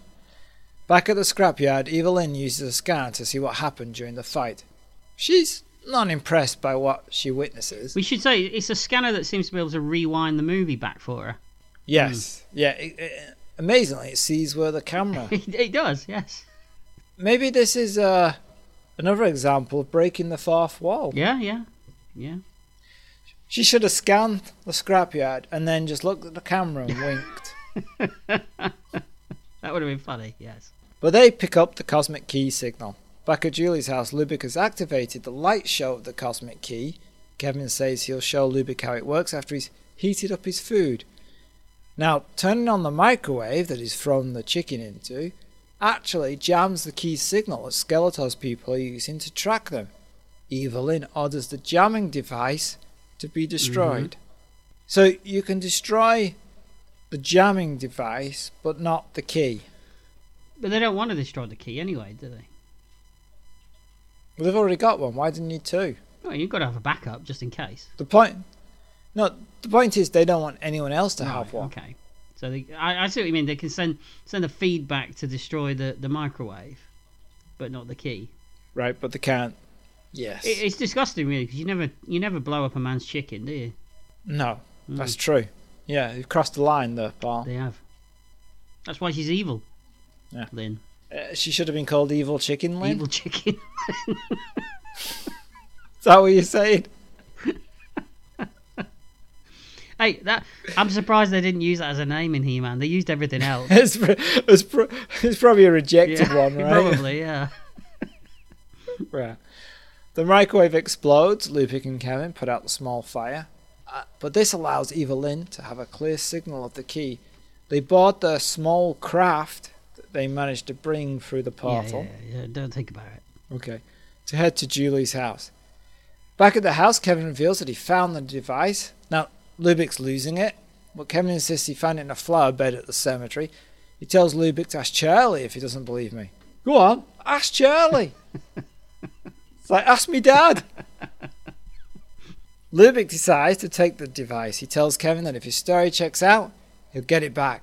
Then he leaves. Frustratedly, Kevin slams on the door.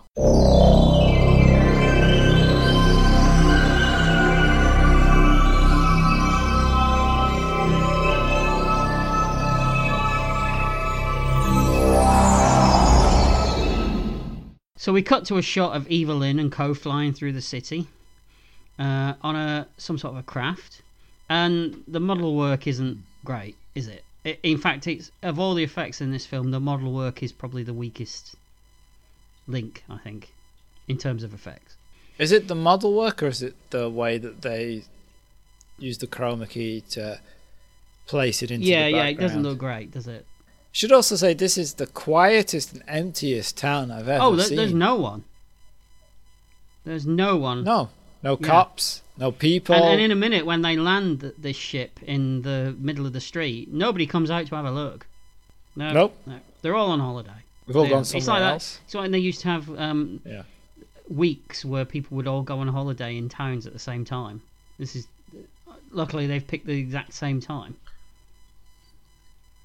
Was that a thing? No, or have you just that made apparently that was up? a thing up north at one point in the past.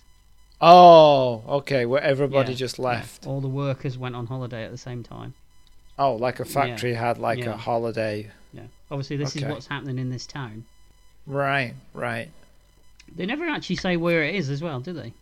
This movie. They never actually say whereabouts it is. No, I mean, it's a nondescript, small, Midwestern, I would say, town. Yeah, probably. So meanwhile, Kevin just seems to be dumping all his fast food packaging into the sink. Doesn't he understand the concept of a rubbish bin? Nope. It's the 80s. We didn't care. But he just throws the everything, the cardboard, the drinks container, it all just goes in the sink. And then he takes the time to take the tea towel and wipe the sink down around it. Funnily enough, I think if you lived on your own, this would be you. Yeah, it might well be. Yeah, you might be right. Suddenly, the bad guys burst in. Kevin tries to fight them off with a tea towel, but Beastman slams him against the wall and throws him around the room a little bit. It'd be funny if he snapped the tea towel on Beastmaster's bottom. Whole flashback sequence of Beastmaster being at school, in the changing rooms. It's like, why are you so hurry? In reality, he's just sitting in the corner rocking. Oh, like disco? No, I mean like back and forth? Backwards and forwards, yeah. Okay. Evelyn puts a truth collar or something onto him. It's kinky. Yeah, it is, but yeah. But I mean, look at her. She's yeah. I did. I'm sure. And she questions him while the men ransack the place, finding a newspaper clipping about the death of Julie's parents, which she apparently just leaves out on her dresser.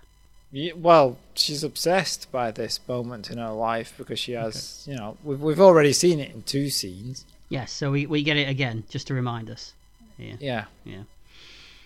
Evelyn finds out that the cop, Lubick, took the key from Kevin, and they set off, just leaving Kevin behind, still attached to this collar. Yeah, it's kind of wasteful. They just leave it behind. Yeah. Don't they need it? A nice piece of kit. Later on, she's like, I need to get the truth out of this guy. Oh, where did I put the collar? Get another one. They climb into the craft, which is just parked out on the front lawn. As we said before, the neighbours aren't even peering out behind the net curtains. They just don't exist. No, nobody around. He-Man and company arrive at the house. He-Man and Company. That'd be a great... like K-9 and Company.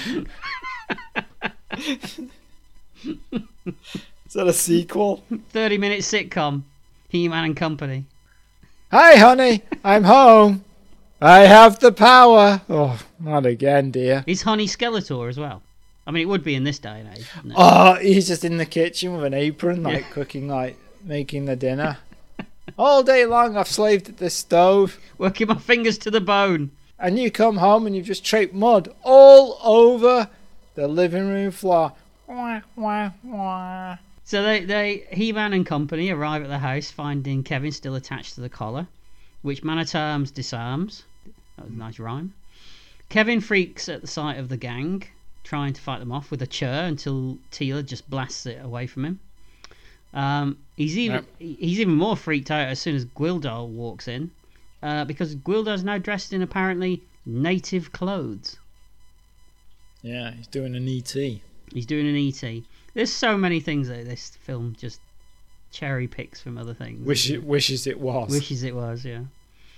Finally, Julie persuades Kevin to tell them where the cop took the key. Lubick is at Charlie's music store, questioning Charlie about the key, and he asks him if it could be Russian. When suddenly He-Man and I'm going to keep calling him He-Man and Co. He-Man and Co. Can I go back a bit though? Go on. Because there's a moment where they're questioning Kevin, and Kevin says, "They asked me for the key, but I didn't have it." And then He-Man says, "Did they take it?" He's like, "No, He-Man. He didn't have it." Which part of that word you listening to? Well, he's not the brightest, is he? I mean... No, and then he's like, there was this woman, and she had strange eyes, and they expected Man at Arms to go, "Was she beautiful? Was she? She was, wasn't she? Beautiful. Oh, so beautiful." What? But none of that happened. They're not called He-Man and Man at Arms, so they're PhDs, are they? That's true, that's true. Yeah. So Lubick asks Charlie if the key could be Russian. When suddenly He-Man and his group turn up. He-Man asks for the key, but Lubick pulls his revolver, and he tells them all to freeze. He's taking the way that they all look extremely well, as well. It's the 80s. I suppose, yeah, but I mean you got... hold on, it's the 80s, and it's a music star. I suppose, but I mean, look at He-Man. He's wearing next to nothing. He's wearing a cape with a loincloth and a bit of a thing over his chest. Isn't that what you used to wear at school? It's what I'm wearing now. Trust me, it looks great. I know it does. Why do you think I'm wearing it? Yeah. My pecs poking out between the two crosshairs there.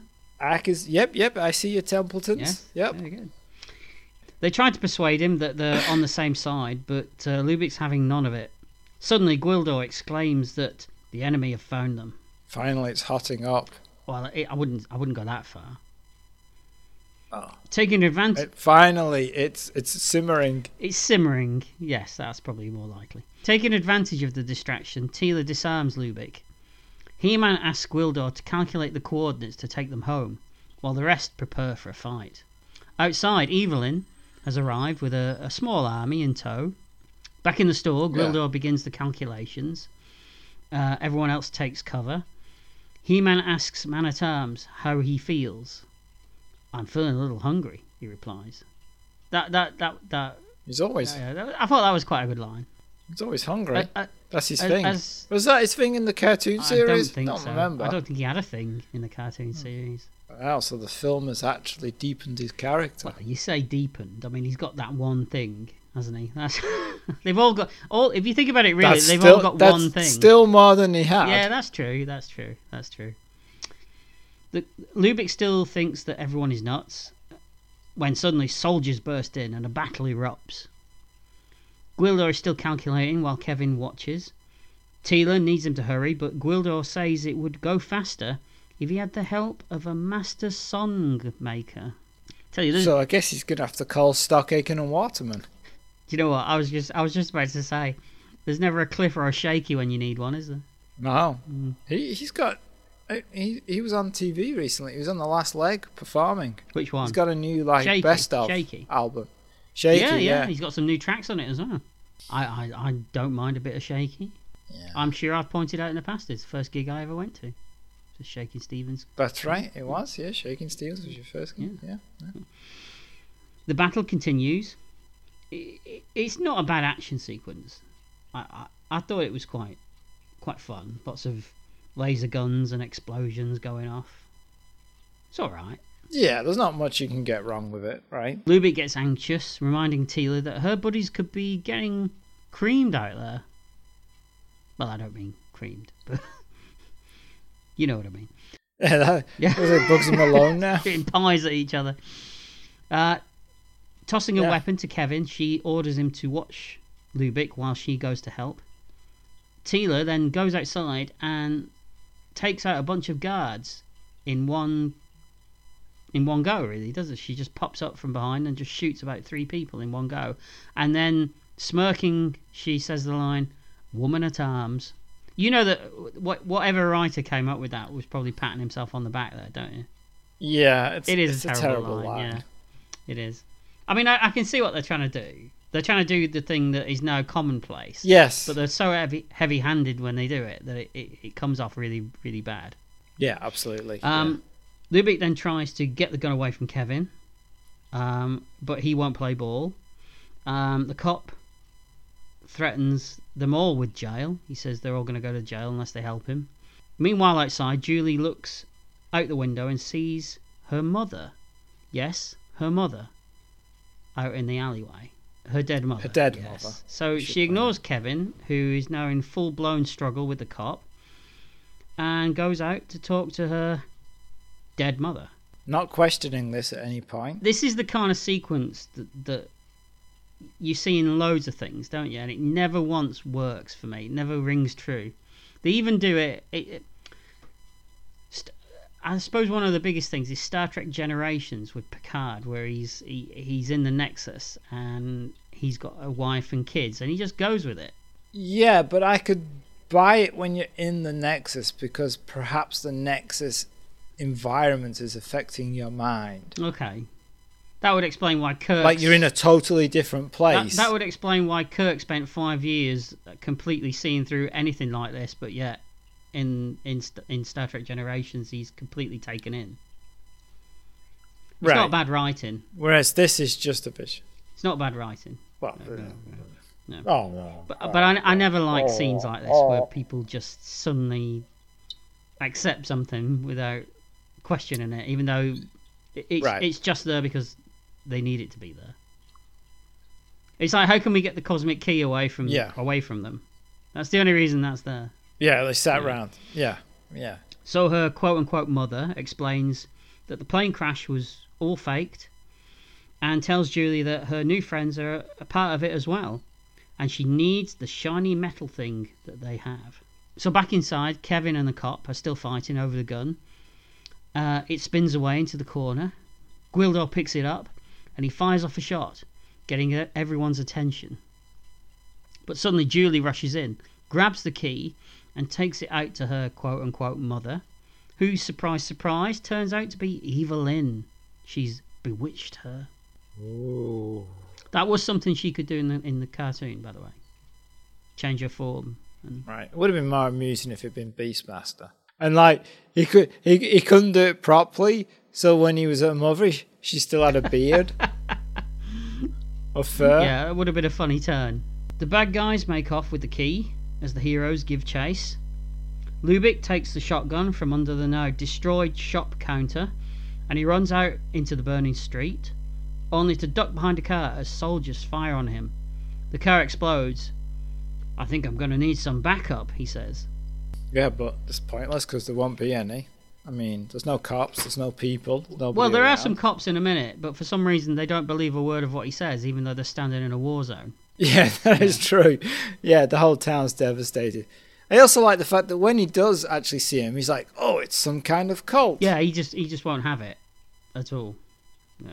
Yeah, some kind of cult. It's like some kind of Wonderful, but with death chants instead of drumming. Evelyn signals Skeletor and a portal opens. The heroes take cover as Skeletor emerges, flying in a huge craft followed by soldiers on flying discs. It looks reasonably impressive, this bit, I thought. I think the music helps as well. It does, yeah. And it's filmed, I mean, it's obviously a physical object, and it's filmed from below it pointing upwards. It's clearly on the back of a truck. Yeah, or but something. even the shot of the model didn't look as bad as the previous shots of the models, I didn't think. I know, but we're getting bigger and bigger. At some point, you could just maybe suck the Earth into the portal, so that it was inside where That you would were. solve a lot of problems. Like more. Yeah. Yeah, larger and larger objects Yeah. are coming through. Yeah. Yeah. We're not dealing with brains here, though, are we? On either side. So No. Evelyn Yeah. reports to Skeletor that she has the key, but he's less than impressed that she still doesn't have He-Man. That's all he cares about at this point, I think. No. Now, yeah, he's gone Mhm. past the kid. He orders his flying disc men, or whatever they're called, to find He-Man. And we get another action sequence where model work is involved, some of which is okay, some of which isn't so good. Is that the Yeah. flying sequences? Yeah. Sometimes it looks alright, and other times it looks a bit Yeah. ropey, I think. Yeah. The others run up to the roof of a building as He-Man commandeers a disc and flies towards the enemy. He uses the grappling hook to steal back the key from Evelyn. I did have to laugh at the sequence where He-Man is flying towards one of the disc Centurion people, and they're like jousting with each other, aren't they? They're flying towards each other, and the Centurion must fire off about 10 shots and misses He-Man every single time, and all he's doing is just kind of ducking a little bit as as the shots are coming at him. That's because he ain't got a weapon in his hand. Yeah, but I mean, could the fact that he doesn't hit him once? No, that they can only shoot objects Oh, out of I people's see. hands. Right, I get you. Yeah, they can't Right, shoot yes. people. So that confused him No, completely. that makes sense to me. Thank you for explaining that to me. Yeah. Skeletor orders one of the flying Centurions to lead He-Man to him. Back on the roof, the heroes are crowded together, discussing how to get home, when Skeletor's ship slowly rises up behind them. I think I'd notice a dirty, great big spaceship flying up behind me, wouldn't you? It's that thing again, Well, isn't it, that we talked about before? Yeah. Almost like the ship's a helicopter. You can't hear a helicopter unless you see Yes. it. Maybe he's engaged whisper mode. Sorry. No, I'm asking you to engage whisper mode. Oh, okay. Sorry. Man at Arms and Teela fire, but Skeletor has a force field now for some reason. Yeah, could have used that earlier. Yeah. Surrounded, the heroes disarm and surrender. Maybe it's a dramatic force field. Oh, I don't know. Like, engage dramatic force field. Sorry, moment is not dramatic. Unable to comply. So that it can only kick in at certain moments. If the drama level Yep. is at the right... Yep. I see, right, okay. Yeah, it has like a drama gauge on it, red, and when it hits like a 10-point drama level, then the force field will engage. That's still a better idea than anything else in this film. So, yeah. The guards surround the heroes as He-Man arrives. Julie screams to warn him that it's a trap, as Skeletor fires what looks like force lightning from his hand. We can do that, Alright, okay. apparently, now. He hits Julie in the leg. No, he can do it because he's absorbed powers from the sorceress. Alright, I'll go with that. Yeah, that's alright. He hits Julie in the leg, and he sends He-Man crashing down to the ground. He-Man puts on a rousing fight as Dolph Lundgren gets to show off a few of his martial arts moves. Not many, but one or two. And we see, like, at no point can any of these troopers shoot him. You're doing that thing again, Colin, where you're thinking about it. Yeah. Oh, yeah, stop that, sorry. Finally, though, Skeletor orders him to surrender and return to Eternia as his slave, or his friends will die. I did chuckle when Skeletor referred to Earth as a tasteless planet. Why? Because he's tried eating it? No, I just thought... I mean, we've only seen one place, really, in Eternia, haven't we? Which is the throne room. You know? Yeah, he hasn't experienced No. everything. No. He-Man Right. surrenders his... Also, maybe that's why Teela was sniffing the mud. They do actually taste the place before they like it or not. They're licking the walls. Yeah, oh, it's not bad, this one. Oh. Taste the chicken. But they would do after... Hey, Evil Chicken Lynn, try this, you'll like it. Well, if you go in Kevin's house, isn't the chickens all over the walls? That's all there is everywhere. He-Man surrenders his sword and allows himself to be shackled. And we get a moment here where Dolph Lundgren really struggles with his line, doesn't he? I think this is one of the worst ones.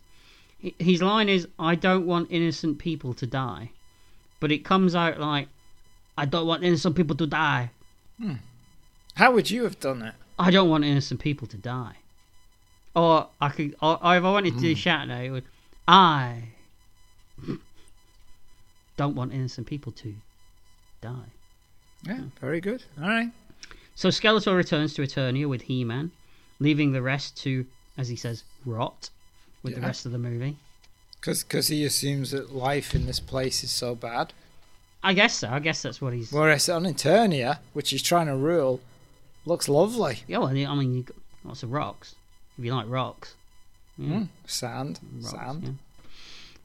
Julie is really sick now from her wound, which looks pretty nasty. I mean, it's never going to heal if she keeps scratching it, is it?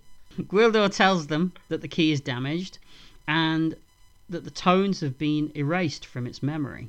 On the street, Lubik's backup have arrived, but as I said before, no one seems to be believing his story, even though they're standing amidst destruction and fires and blown up cars and buildings have exploded.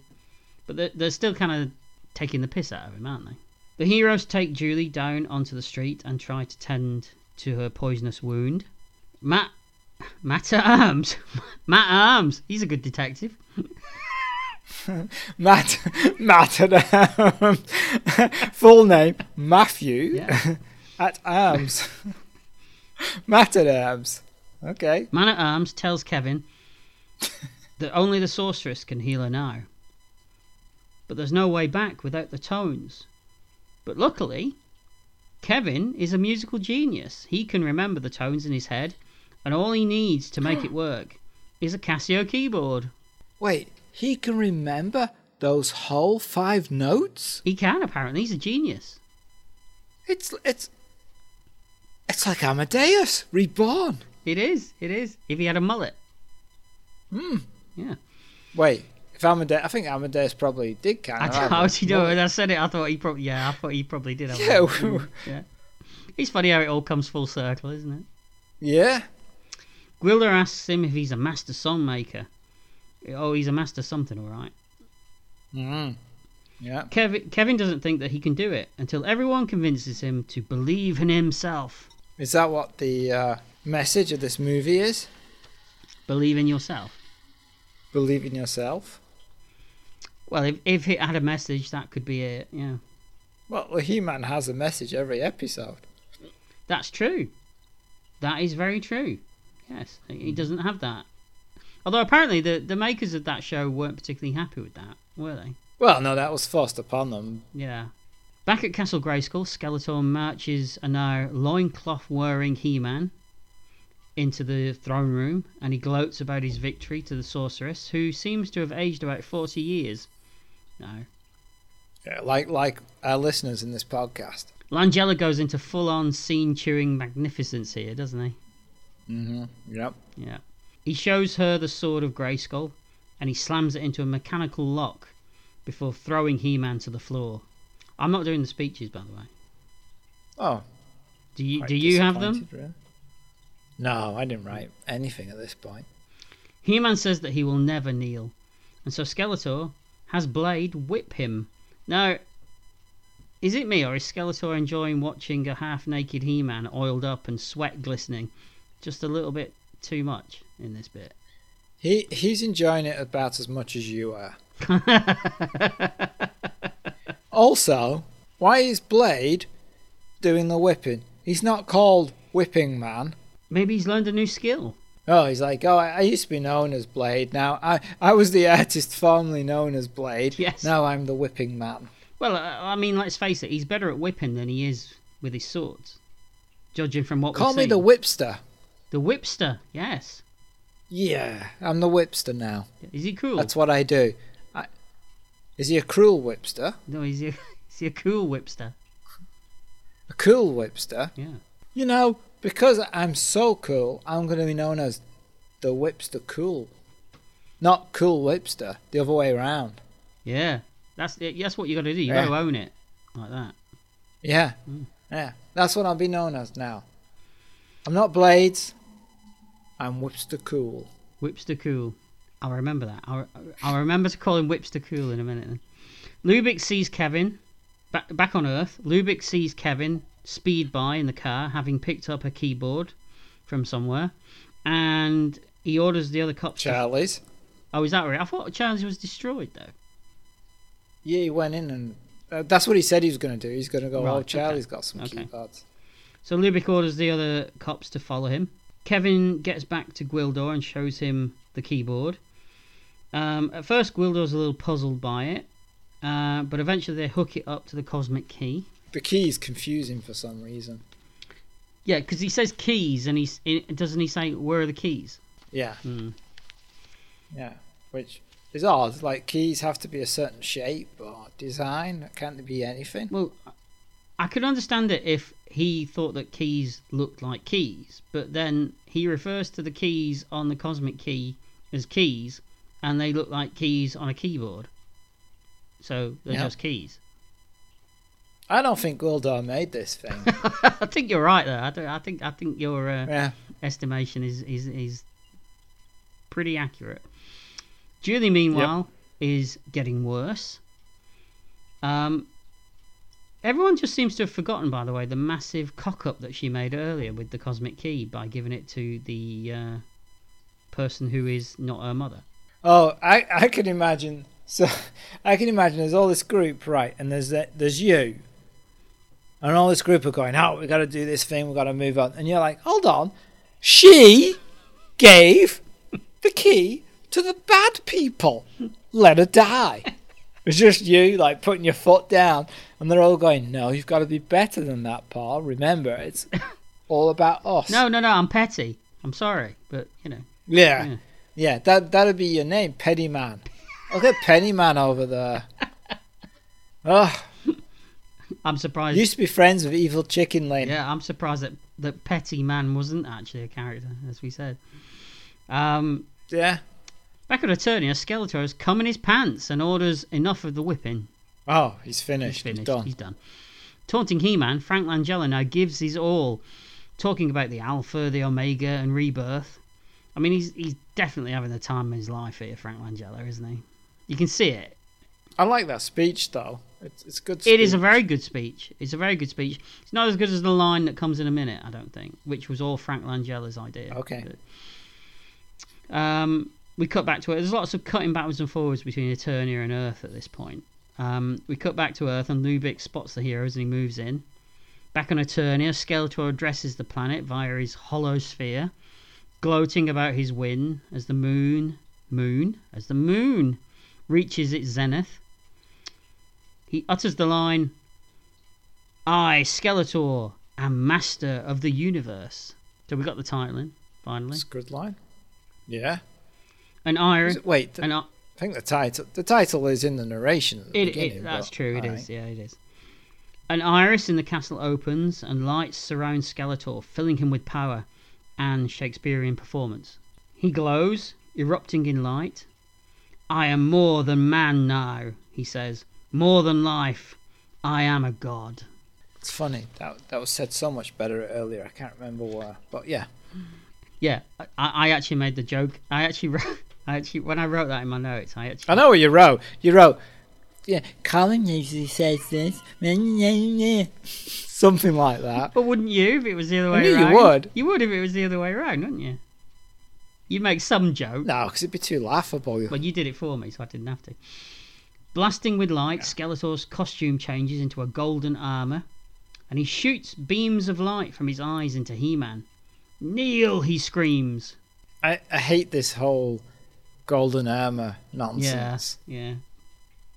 Why does Skeletor need golden armour? I know it's supposed to signify that he is now greater than what he is, but It's a shortcut. he's isn't Skeletor. it? It's a shortcut to tell you that he's now it's more rubbish. powerful.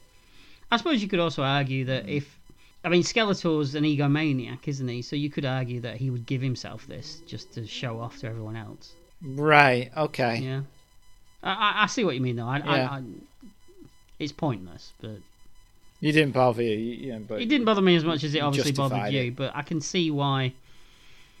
It is pointless and it doesn't go anywhere. So back on Earth, they switch on the key, and musical genius Kevin plays the keys. But Lumic decides to jump up at this point and pumps his shotgun, ordering them to freeze. But it's too late. The portal opens and it sucks them all in. Just when you think Lubick couldn't be more annoying. Oh, we'll get there. He gets even more annoying That's in a true. minute, doesn't he? Well, right at the end of the movie, actually. Yep. Back at Grayskull, Skeletor continues his smugness.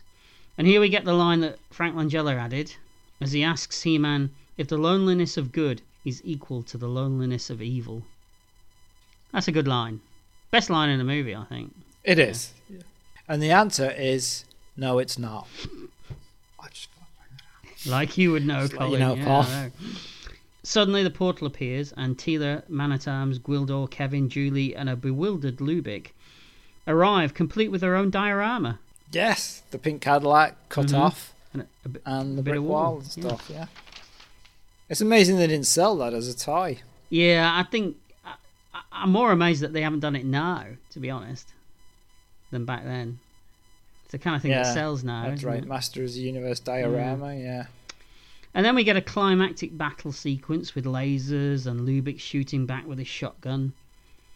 He-Man uses Skeletor's Force Lightning to break his chains before clumsily fighting his way through an endless parade of troopers.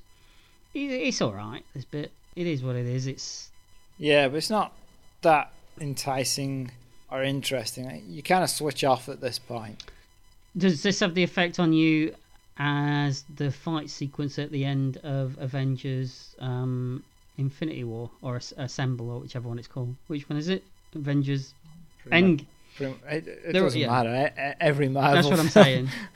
Yeah, it's just bishy bashy. Yeah, I can see what you mean. He-Man gets to use his strength finally, and he pushes a few statues over onto some guards. Evelyn decides at this point that she's enough of this for a lark, and she orders the mercenaries to prepare her escape craft, and she leaves the movie. Nice, excellent, good choice. Finally, He-Man retrieves his sword, pulling it from the lock. He holds it aloft and proclaims, finally, the line, "I have the power!" He-Man. Yeah. It's a shame we didn't cut to that, isn't it? Oh yeah, it is definitely. And now, see, as you said, that should have been the moment where Prince Adam turns into He-Man. That's what they should have used that moment for in the story, rather than... Yeah, should have pulled the two together. If you had Adam at the beginning, then you have Adam at the end.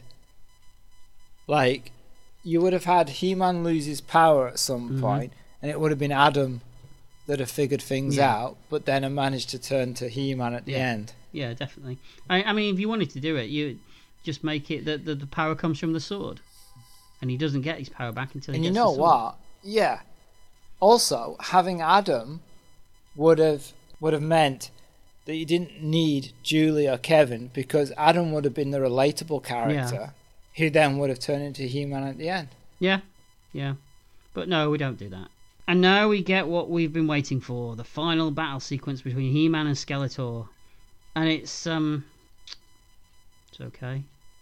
It's just like two people hitting each other for a Yeah, bit. it's a shame we never got what they originally intended to do, I think. Because it sounds like it was... I'm not sure the director would have been able to pull it off. Probably not. No. From the sounds of that documentary, Frank Langella was more than happy to direct it himself from the way he talks about it. I think that would have been a better deal. Yeah. That if they'd let the stunt coordinator guy who was training them on swords direct that scene, I think that would have been better. Yeah. It's a shame. In the end, He-Man forces Skeletor off a bridge and he falls into oblivion. A bit like the end of Return of the Jedi. Yeah. So, power is restored. The sorceress goes from being decrepit to back to normal. And He-Man sighs with relief and says, "Victory." Later, Lubick is sitting on a throne beside the sorceress with a hot nubile woman on his arm. There's nothing like failing upwards, is there? I know, like, how does he, like, obnoxious, annoying, got almost people killed, messed up every time. How does he get this attractive woman and this new life of luxury? He did nothing. No. What does that tell people? Well, it gets even worse in a minute. Julie is all better as the sorceress gives a little glowing orb device to her. Keep this with you, she says, and Eternia will always be near. So she gets an orb. Lubick gets she gets a hot woman and a position on the throne. Nice life. What does musical genius Kevin get? Nothing. He's the Chewie of this story, isn't he? Doesn't even get a medal. I mean, he's the one that pulled the 4 notes out of thin air. That's true. That's true. He's the one who managed to remember those 5 notes in the correct order. Nothing. Sorry, I was just thinking Morecambe and Wise, the Morecambe and Wise gag. I know the notes, not necessarily in the right order. So do. So everyone says a tearful goodbye as Gwildor opens the portal back to Earth. He tells them that he can send them anywhere, backwards or forwards in time, to whatever era of Earth they want to go back to. But no. Suddenly, this is a thing. It is a thing suddenly. But no. I mean, time travel wasn't mentioned before about this key. If time travel was a thing from this key, couldn't he have just time travelled everybody to a period before Skeletor or Evelyn had taken the key? And stop it all from happening to begin with? Yeah. Yeah. Yeah. This is horrible. This is horrible, this bit. Hate this bit. So they just want to go back, but at the very last moment, as the portal begins to swallow them up and everyone wishes them good journey, Julie shouts out, "Send us back to..." But it's lost. Oh. And Gwildor was never told about Julie's upbringing or her parents dying, so it's finished. But he gives them nothing could happen there. But he gives her a kind of a knowing look, doesn't he? As he's typing the keys in. A knowing look based on no knowledge whatsoever. That's how he runs his business, obviously, though, as we've said. Because he was never told anything. No. Also, he's stolen that device. He doesn't know how it works. He could have been making up about the time travel bit. Exactly. He's the Arthur Daly of Eternia. Yeah, he's like, I got this key. It can make you go back and forth through time. Also, I got a lovely deal of some tights. So she wakes up in bed and goes downstairs. Do you want to buy a motor? So she wakes up in bed and goes downstairs. Her parents are in the kitchen. It's the day of the crash. That's why he could steal the Cadillac. He knows a guy who knows a guy. Yeah, he's like the Arthur Daly. He knows about cars. He's got a used car sales lot. That's why. Oh, okay, that helps. So she wakes up in bed. She goes downstairs. Her parents are in the kitchen. It's the day of the crash. Gwildor has sent them back in time. Somehow. So Julie begs... Even though Gwildor didn't know about her death. No. But we've established what's going on with Gwildor, so we know now. Yeah. He's a tricky bugger. He is. Julie begs... Keep your eye on him. Yeah, keep your eye on him. Julie begs her parents not to go on their trip and going to the extent of stealing her dad's keys and running outside to where Kevin is waiting. They embrace as Kevin lifts up the Eternian globe. It all really happened, and they both remember it. And we zoom in onto the globe itself, and we see Castle Grayskull as He-Man raises his sword again and shouts, "I have the power!" He-Man. And that's the end of Masters of the Universe, except it isn't quite the end. No, apparently. So, long before Marvel did it, we get a post-credits sequence where Skeletor's head bursts out from under some water. He looks into the camera and he growls, "I'll be back!" No, you won't. No, that's it. You're done. And that really is the end of Masters of the Universe. So, Colin, and I think I know where we're going in this, but what did you think of Masters of the Universe? In my mind, I have drawn a line graph of this film. Okay. And it starts with Lowdown, where I'm like, a movie of He-Man? Mm-hmm. Not sure how they could do that. And then it goes way up, right, for about 20 minutes. And then it starts to plummet and continues to plummet until it reaches the end with this dream sequence where it just goes so low, I have to actually start drawing on the table that I've put the graph on. That's low. Yeah, very low. Mm-hmm. We're talking limbo low. Mm-hmm. So it's a hit, is what you're saying? Oh yeah, it's great. I love it. I wish I did love it. It's got elements that I like, and yeah, I think that's why it hurts so much, because I'm so disappointed by it. Yeah. There are so many mistakes, like simple errors that, I don't know, a basic screenwriter would see are wrong decisions to make. I don't think there was a lot of oversight on this movie, was there? No, and obviously, okay, positives. Frank Langella, excellent as Skeletor. Yeah. Brilliant. Carries the film. Should have been in it more. Should have been just called Skeletor. Bit like Joker.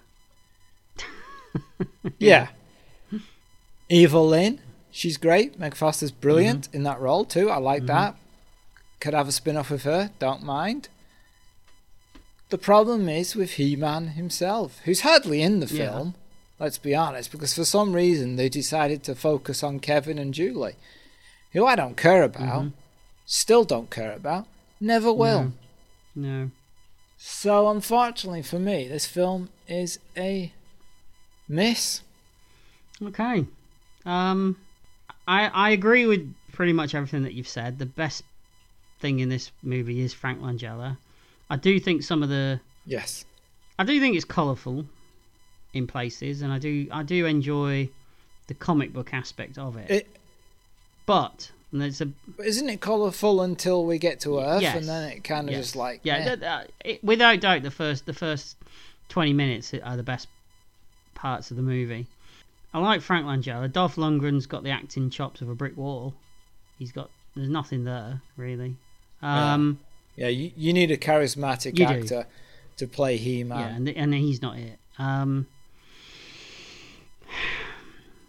It is a guilty pleasure at times, this film, for me. I did like it as a kid. I kind of still I get a certain amount of enjoyment out of it, but probably for all the wrong reasons. It's when you watch a movie that you know is bad, but you enjoy it because it's bad. I think it's more annoying because you know what they did wrong.